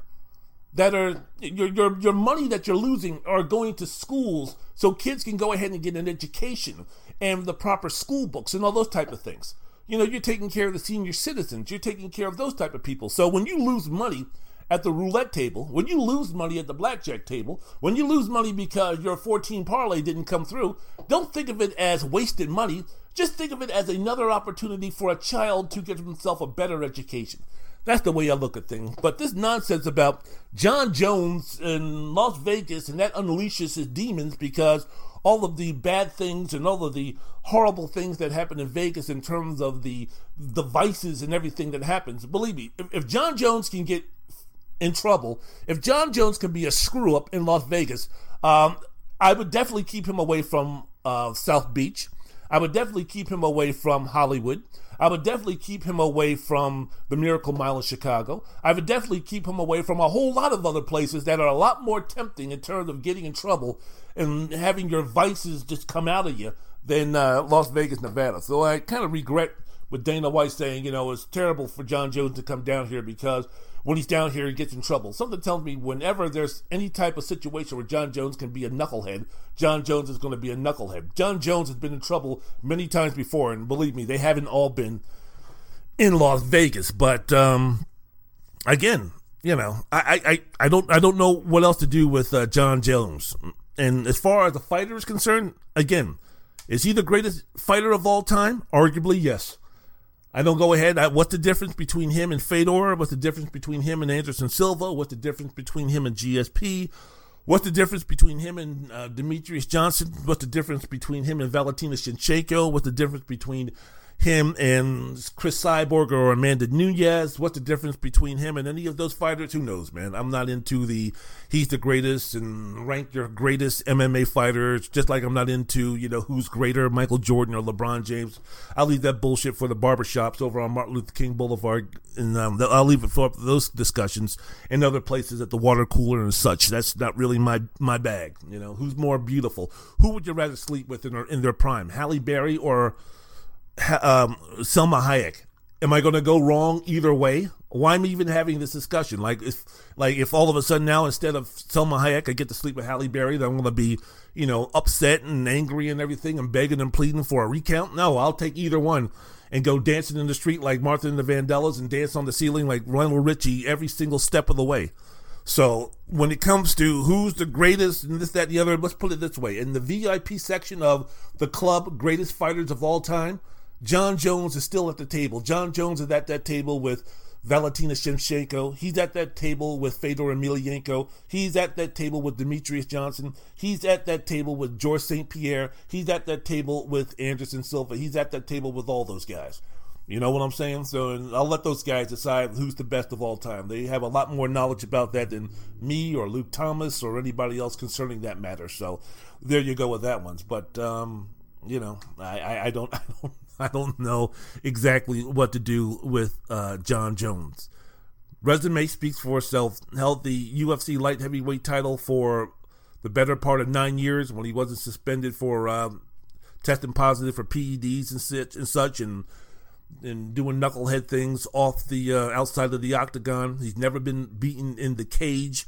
His one loss was a disqualification when he was still learning the sport. You got to remember, John Jones initially got into the sport just by looking at tapes and doing the stuff in his garage. He would look at these fights, or he would look at these tapes and these highlights of MMA fighters and take a look at that in his garage and say, oh yeah, I think I can do that, and mimic what those guys were doing, and brought it to the gym. And those guys, Greg Jackson and such, molded John Jones into an awesome fighting machine. And again, one of the greatest who's ever stepped in the octagon or anything like that. But John has been in trouble several times outside of the octagon. As I mentioned before, a felony, hit and run, and 2 failed drug tests, which is for the most part got him out for 3.5 seasons, 3.5 years or something like that. The prime of his fighting career. I mean, Ali missed 25 to 28 as far as ages is concerned because of his refusal to step and go to the Vietnam War and participate in the Vietnam War and that type of thing. But a little bit different in terms of reasons for missing the prime of your athletic career. So he told ESPN on Thursday night before the Hall of Fame ceremony that he weighed 255 pounds and he was looking to bulk up to 270 for his heavyweight debut. There was supposed to be a situation by now that he should have fought Francis Ngannou for the heavyweight championship when Francis knocked out Stipe Miocic, who also should be considered one of the greatest fighters of all time, the greatest heavyweight of all time without question. But when Ngannou knocked out Stipe, the buzz and everything immediately turned to Jon Jones moving up from light heavyweight to fight Francis Ngannou. But contractual terms fell apart, so they went into a different direction in terms of the heavyweight fight is concerned. And when they screwed over Ngannou because he was over in Africa doing a thing and he couldn't fight in September or August or something like that, they stripped him, or they made an interim belt, and Mark in the Black Beast, Derek Lewis fought somebody and all that kind of nonsense. So now Ngannou is looking to fight the guy who beat Lewis, whose name's I can't remember right now, and the winner of that's going to fight Jon Jones, presumably. Because, look, if I'm the UFC, Jon Jones is good for business. And it's just like Conor McGregor, okay? Outside of the law doing something punishable for Conor McGregor can do whatever he wants, because Conor McGregor is such a cash cow for the UFC. They'll kind of make sure that, just get him to the octagon. That's all we need for him to do. If he wants to fucking go ahead and act like a fucking moron outside of the octagon and get himself in trouble and throw punches at old guys who won't accept drinking his beer or whatever that shit was, his proper 12 or all that kind of nonsense. If he wants to go ahead and break phones and he wants to go ahead and sexually assault people, fine. As long as we can keep his ass out of jail, he will fight. There is no such thing now, especially when you're of the stature of a Jon Jones or a Conor McGregor, to where anything less of committing a violent felony to where, hey, look, man, if you're going to have to go to jail on this one, we really can't help you. Outside of that, the UFC will always go ahead and do whatever they can for their top fighters who are getting in trouble to face minimal punishment so they can go ahead and get them in the octagon and go ahead and still make money. That's the deal. And for Jon Jones, this is the situation. So it's like, well, what's the UFC going to do? What is Dana White going to do with Jon Jones now? This, that, and the other. They're going to do everything they possibly can for these charges to go away. They're going to do everything that they possibly can to minimize these charges. And they're going to try to do their best, gosh darnest, to sign the fight, Jon Jones to fight the winner of this fight between Ngannou and the guy who's he's going to be fighting. And they're going to pray, and they're going to keep their fingers crossed, and they're going to just hope and pray that Jon Jones can stay out of a little bit of trouble for him to finally fight this guy. Because if the fight happens between him and Francis Ngannou, the money is going to be rolling in. So for Jon Jones, and what expectation, what penalties and everything are you expecting from Jon Jones? None. And for those who are sanctimonious clowns who want to sit there and go, oh, that's bullshit, that's wrong, that's horrible, you're enabling this, that, and the other. Hey, look, man, it's all about making money. And when Jon Jones is no longer useful to the UFC, fuck him. That's basically going to be it. Just like every other profession, just like every other deal, whether you're an account executive, whether you're a professional athlete, whether you're an actor, when your usage in terms of making people money are no longer there, then they really don't give a fuck about you.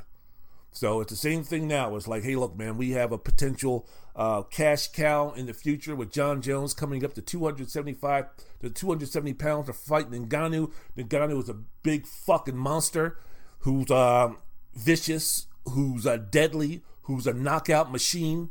So we've got a situation here where we could have, a couple of fights between these two, and it could really be a boom for business. You think that all of a sudden now, because Jon Jones can't keep himself out of trouble, that we're going to throw all that money and throw that potential down the drain? And if you are a fight fan, and if you are an MMA fan, Lord knows you're going to sit there and be like, no, fuck that, man. Like I said, get Jon Jones in the octagon against Ngannou, and when his career's over, then go ahead and have him atone for all of the sins that he did. But as of right now, no, you make sure that Jon Jones is going to be in a situation where he's going to be fighting, and he's going to be fighting soon, and whatever happens in terms of him trying to stay clean, him trying to keep keep his life in order. We don't care about the train wreck. As long as the train wreck, the car wreck shows up to fight and he's rip-roaring, ready to go. Anything outside of that, we as fans, again, whether it be football fans, basketball fans, boxers, MMA folks, we really don't give a shit. Just make sure that you entertain us.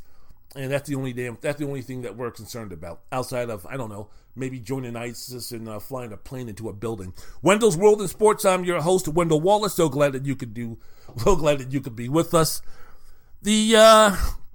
Wanted to speak about the fight as I go ahead and end this on Saturday. Alexander Usyk shook up the heavyweight division, became a two-weight world champion with a unanimous points decision over Anthony Joshua for the WBA, IBF, and WBO world heavyweight titles on Saturday. Usyk won by scores of 117-112, 116-112, and 115-113 to claim the IBF, WBA, and WBO titles from Joshua. I had it 117-112 also. I had it 8 rounds to 4. Usyk, who's now 19-3 with 13 KOs and is 34 years old, hurt Joshua, who's 31, and now he falls to 24-2 with 22 knockouts. He hurt Joshua in the 3rd and the 7th and almost finished the fight off in the 12th round. In fact, if they would have let that go, well, not let it go, but if the rounds were 3.5 minutes instead of 3 minutes, then Usyk would have won that by either stoppage or by knockout because Joshua was done. He was exhausted. He was beaten both physically, both mentally. His eye was screwed up. His left eye was closing, so he had nothing left. He had absolutely nothing left. And after a rally by Joshua midway through the fight, after the 8th round, it was all Alexander Usyk. So give it up to the man. Give it up to the Ukrainian who boxed circles around the bigger Anthony Joshua. For historical terms, I guess if you were back in 1927 or 1929 and you saw Gene Tunney fight Jack Dempsey for the heavyweight championship of the world, it probably looks something similar to that in terms of Gene Tunney being the boxer coming up from the light heavyweight to face Dempsey, the Manasseh Mauler, who was knocking out everybody, who was this vicious fighter who, came in there looking to knock your head off.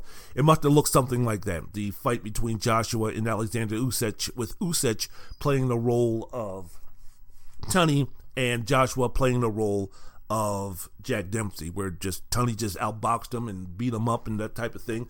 That's exactly what Usyk did. Usyk did what Billy Conn did to Joe Louis back in 1941 for about 12 rounds before Louis knocked him out near the end of the 13th when Billy Conn decided to get stupid and try to knock out one of the greatest heavyweights of all time. So there's been precedence of a boxer, Usyk being a cruiserweight, who was the best of the bunch in a very difficult and challenging cruiserweight division, making that move up to the heavyweight division and facing someone at a big monster size of Anthony Joshua. But, in the first round, it was kind of like, oh, okay. And you could just see that Usyk was dictating how this fight was going to go. And you were waiting to see Joshua kind of, start imploring his will, start putting his will into this fight and into Usyk, maybe leaning on him, maybe doing some dirty boxing, maybe doing something, holding, something like that. But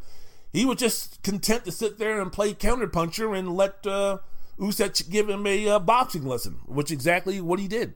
Now, I've always felt, and this is the reason why I've always said that as of right now, Tyson Fury is the best fighter, is the best heavyweight in the world today, because if you take a look at the challengers, if you take a look at the elite that many people have considered in the heavyweight division for a long time, when you're speaking about Deontay Wilder and Anthony Joshua and Tyson Fury, 2 out of those 3 guys came into boxing almost because of their athleticism, and you didn't want to let their athleticism go to waste, and, because of their size and everything. And it was kind of like, well, have you guys tried boxing?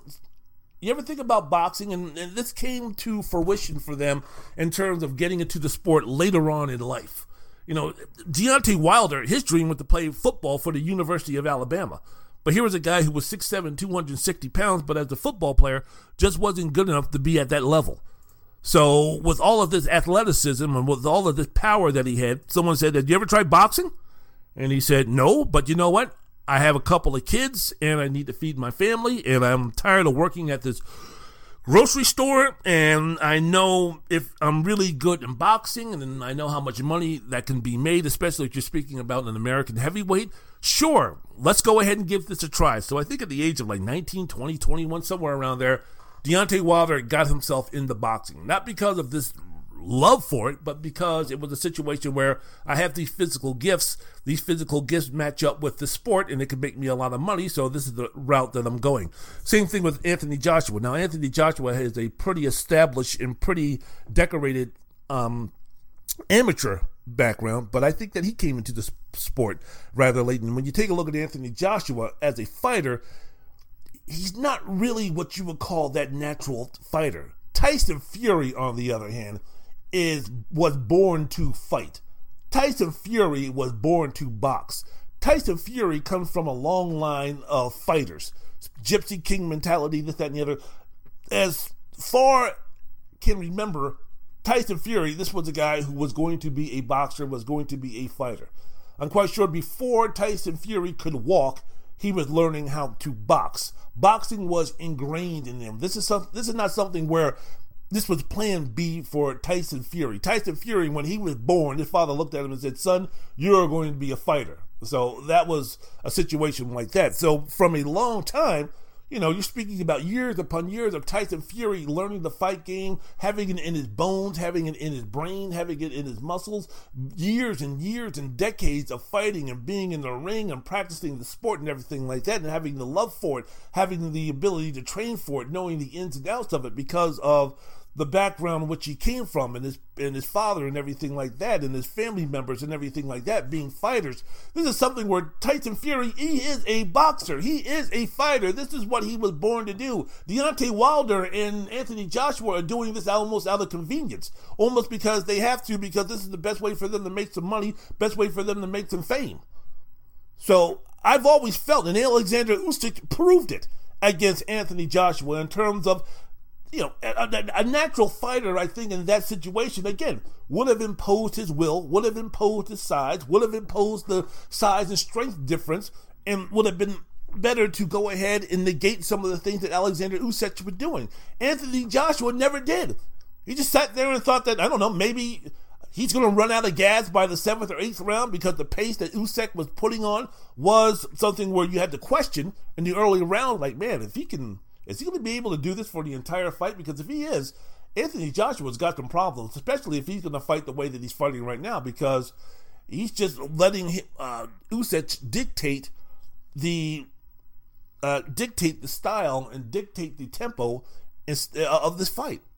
But he just let him keep on doing it. So I thought that, I've always felt that if Tyson Fury ever got in a ring with Anthony Joshua, that the same thing with Deontay Wilder, I think Tyson Fury would put on a boxing clinic. And if Anthony Joshua is getting beat up by a undersized for heavyweight division size Alexander Usyk, just think about what 6'9", 265 pound, 270 pound Tyson Fury would do to Anthony Joshua after 7, 8, 9, 10 rounds. He would do the same thing which he did to Deontay Wilder the second time, and probably what he's going to do to him the third time coming up here in the next week or two. Wow, that fight between Fury and Deontay Wilder is going to be happening, October 5th? Or some nonsense like that? But so out here in Vegas, so how about that? But so here we go. So, another situation where boxing, the heavyweight division, and boxing in general screwed itself. Absolutely, positively screwed itself. Now, because the biggest fight in British boxing history, and possibly one of the biggest fights in heavyweight division history, is now down the drain. For the second time. Congratulations, for the second time. The first time, and you take a look at someone like an Anthony Joshua, you take a look at someone like a Tyson Fury, you take a look at someone like a Deontay Wilder, these fucking ass clowns who decided not to fight each other when the going was, when the time was ripe, when it was the best time to do it, when it was at the hottest, when it was at the most demanding, these three fucking ass clowns probably lost somewhere around 250 to 300 $300 million fucking dollars. Eddie Hearn and all of these guys, promotions and all of these guys. Do you know how much fucking money they lost? Did you see the interview afterwards with Eddie Hearn when he was speaking, on the DAZN? And those guys were interviewing him, talking about the fight. That guy looked and sounded like his best friend had just died. He looked and sounded like his dog died when his wife and kids left him. That guy looked like the saddest, most depressing human being on the planet. Well, congratulations, Eddie. I'm not saying it's all your fault, but guess what? You deserved it. Because guess what? You motherfuckers somehow some way should have gotten to the point where Tyson Fury and Anthony Joshua should have been fighting. Just like years and years and years ago, that Anthony Joshua and Deontay Wilder should have been fighting. And they should have been fighting at least 2 or 3 times. And if Anthony Joshua, when the going was right, when Anthony Joshua just came off knocking out Vladimir Klitschko in front of like 98,000 people at Wembley Stadium, and when Deontay Wilder was knocking out everybody with that powerful right hand, and both of those guys were undefeated, and one was British, and the other one was an American, that's when the iron should have been struck. And you could have had 2 to 3 fights, 2 at the very least. And from those 2 to 3 fights, you guys probably would have made anywhere between, I don't know, $75 to $100 million fucking dollars. Guaranteed. If you take a look at the purse, if you take a look at the pay-per-view buys and everything that came afterwards, because remember, this would have been before the pandemic. If you're speaking about 2 heavyweight fighters, one with knockout power, one with an American, you could have built this as the Deontay Wilder could have been, he's next in line. He's the bigger Mike Tyson. He's the more ferocious Mike Tyson. He's the stronger, more devastating Mike Tyson of this era.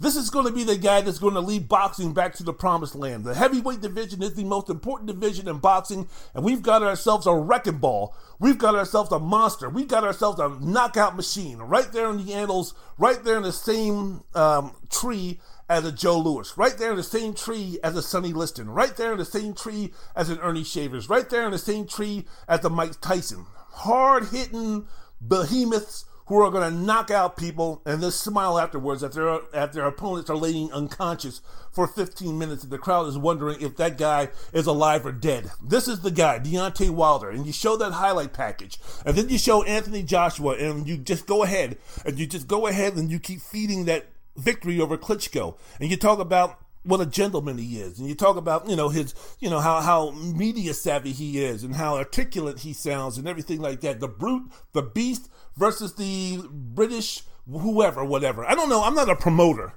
but there's just so many ways that you could have promoted this fight and the public would have eaten it up, and the rematch would have been easy to set. And if, for instance, Wilder wins the first fight and then Joshua wins the second fight, then you have a trilogy.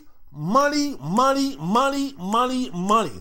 You could have put that shit in Vegas. You could have put that shit in Jerry World. You could have put that shit in Wembley Stadium, one of the 3 fights. Money, money, money, money, money, money. But no, because of short-sightedness, because of greed, and because of what Manny and Floyd did, where those guys, when they fought, it was about 4 years too late. But yet and still, both of those guys made a boatload of money because people are fucking stupid. I boycotted that fight because I was like, fuck it, man. You think I'm going to see these 2 clowns fight now? Nah, you had your chance as far as making me watch that fight 3-4 years ago when Floyd knew that Manny was going to give him a much bigger challenge, so he went out there and said that Manny was doing PEDs and he wasn't going to do all this nonsense, and so Floyd picked and chose who he was going to fight. So then, when he knew that Manny was at a point in his career where he could beat him, that's where he said, oh, let's go ahead and make this fight. Sorry, suckers, I wasn't going to be watching that bullshit. Fuck you, Floyd. So, nah, I had no interest in that. But those guys made so much money, and the pay-per-view did so well, that these promoters got it in their brains to say, well, we can do that with other fighters. We can do that with other situations similar to that. That's the reason why Errol Spence and Bud Crawford aren't going to be fighting, among other things. There's other reasons, of course, but one of the main things is that, fuck it, we can go ahead and we can make this fight in another 4 or 5 years, and we can still make the same amount of money that we would have made if we would have gone ahead and fought this when it should be right now. The lightweight division is crawling. It's overflowing with great talent. But none of these guys are going to be fighting right now. Who did that help? Who does, as far as the sport is concerned, not having these guys in the lightweight division fight, who is that benefiting? When was the last time Vasily Lomachenko fought someone real after losing to Teofimo Lopez? And when is Lopez going to fight again? When are these guys going to fight each other? When are these guys going to go ahead and get back into the ring and fight each other? Why, when they're 30? When no one gives a shit anymore? Presumably? Boxing. Congratulations, you fucking clowns. Now Joshua and all these guys, you got exactly what you fucking deserve. Because right now we should be speaking about the biggest fight in boxing history in the country of Britain. We should be speaking about this as far as one of the biggest fights in heavyweight history. Who cares if it turns out to be a dud? Larry Holmes versus Jerry Corey turned out to be a fucking dud. The Great White Hope. Corsi, I don't forget, but whatever that guy's name. Jerry Corey is another white guy who fought Ali and fought all those guys. But Jerry Cooney? Oh shit, I forgot. But remember that fight in '81, Larry Holmes versus the Great White Hope, and Holmes beat the shit out of him, and that turned out to be a mismatch. Still made them a boatload of money. Still had boxing at the center of the attention of the sports world for a long time. During that promotion, leading up to that fight, put boxing right at the top of the list. But these guys are so flippin' greedy. These promoters and these fighters are so short-sighted that the fight that should have happened, again, Tyson Fury versus Anthony Joshua. They could have fought in the UAE, and then they could have fought in Wembley. They could have fought in Vegas. They could have fought anywhere. Tyson Fury his stupid ass goes out and gets COVID. Only in boxing. And boxing and MMA are the only two sports where you can line up. When you're speaking about dream matches, when you're speaking about matches that people want to see, fights they want to see, entertainment they want to see, events that they want to see, MMA and boxing are the only sports that can make that happen. It's the easiest to make that happen. In the NBA, during the prime, we never got to see Kobe versus LeBron in the NBA Finals. Why? Because they have to go through something called, a playoff. So this is a situation at the end of the regular season, David Stern or Adam Silver, as much as they wanted to, can't just cancel the playoffs or just make the playoffs obsolete and say, regardless of what happens in the playoffs, we're going to have a best 4 out of the 7 with the Lakers versus the Cleveland Cavaliers because the matchup of LeBron James versus Kobe Bryant would be a ratings bonanza. Can't do that. There's some other things you have to do. So unfortunately, when the Lakers and the Cavaliers and Kobe and LeBron had their best opportunity to meet at the height of their powers, Dwight Howard and the Orlando Magic said, yeah, I don't think so. So instead of getting LeBron versus Kobe, Cleveland versus the Lakers, and I believe it was the 2009 NBA Finals, we got Orlando versus the Lakers. It was still the Lakers, but it wasn't the same. So same thing in football. You have to go through playoffs before you get to a Super Bowl, which people are going to be tuning in droves in masses, even though they do right now. There's really not a team out there because of how strong the sport is, speaking about the NFL, where it's going to be a quote-unquote disappointment. Same tennis. Luckily with Roger Federer and Novak Djokovic and Rafa Nadal, those guys have been so dominant when they were rolling that the dream matchups between Novak and Rafa or Novak and Federer or Federer and Rafa, those things happen so damn much that it's started to become anticlimactic. After this several Wimbledon finals and such and Australian Open finals and such, where those guys put on masterful, unbelievable, memorable, historic performances. Got to the point where it's like, we've seen this, about 50 times. Boxing is the only sport where it's kind of like, we don't have a playoffs, we don't have a regular season or anything like that. If Bud Crawford and Errol Spence want to fight each other, we can make it happen. There is no, if Spence can go through this guy and that guy and this guy and Crawford can go through this guy and this guy and that guy, well, then maybe we can go ahead and put it together. No, you guys can put it together anytime you want to. You guys can put, you guys could have put Anthony Joshua and Deontay Wilder Anthony Joshua and Tyson Fury together anytime that you wanted to. And it would have been a ratings, it would have been a bonanza for the sport, for those two guys financially and everything else. But you stupid motherfuckers blew it. Well, congratulations. Congratulations, boxing. You screwed yourself again. Because guess what? As wonderful a story as Alexander Usyk is, that ain't going to sell worldwide. That ain't going to sell in this country like Tyson Fury versus Anthony Joshua would have. Not in Britain, not in the selfish, racist, ignorant states of America, the country that I'm living in. Except for the Ukraine, there's no other place where you're going to be able to recoup all the money that you lost in terms of the excitement, in terms of the hype, in terms of the publicity that you would have gotten worldwide if you guys just would have gone ahead and would have focused and put together Anthony Joshua and Tyson Fury, just like the same years ago when you should have put together Deontay Wilder and Anthony Joshua. Congratulations, fools. All right, there we go. That is the end of the podcast. I want to thank everybody for listening.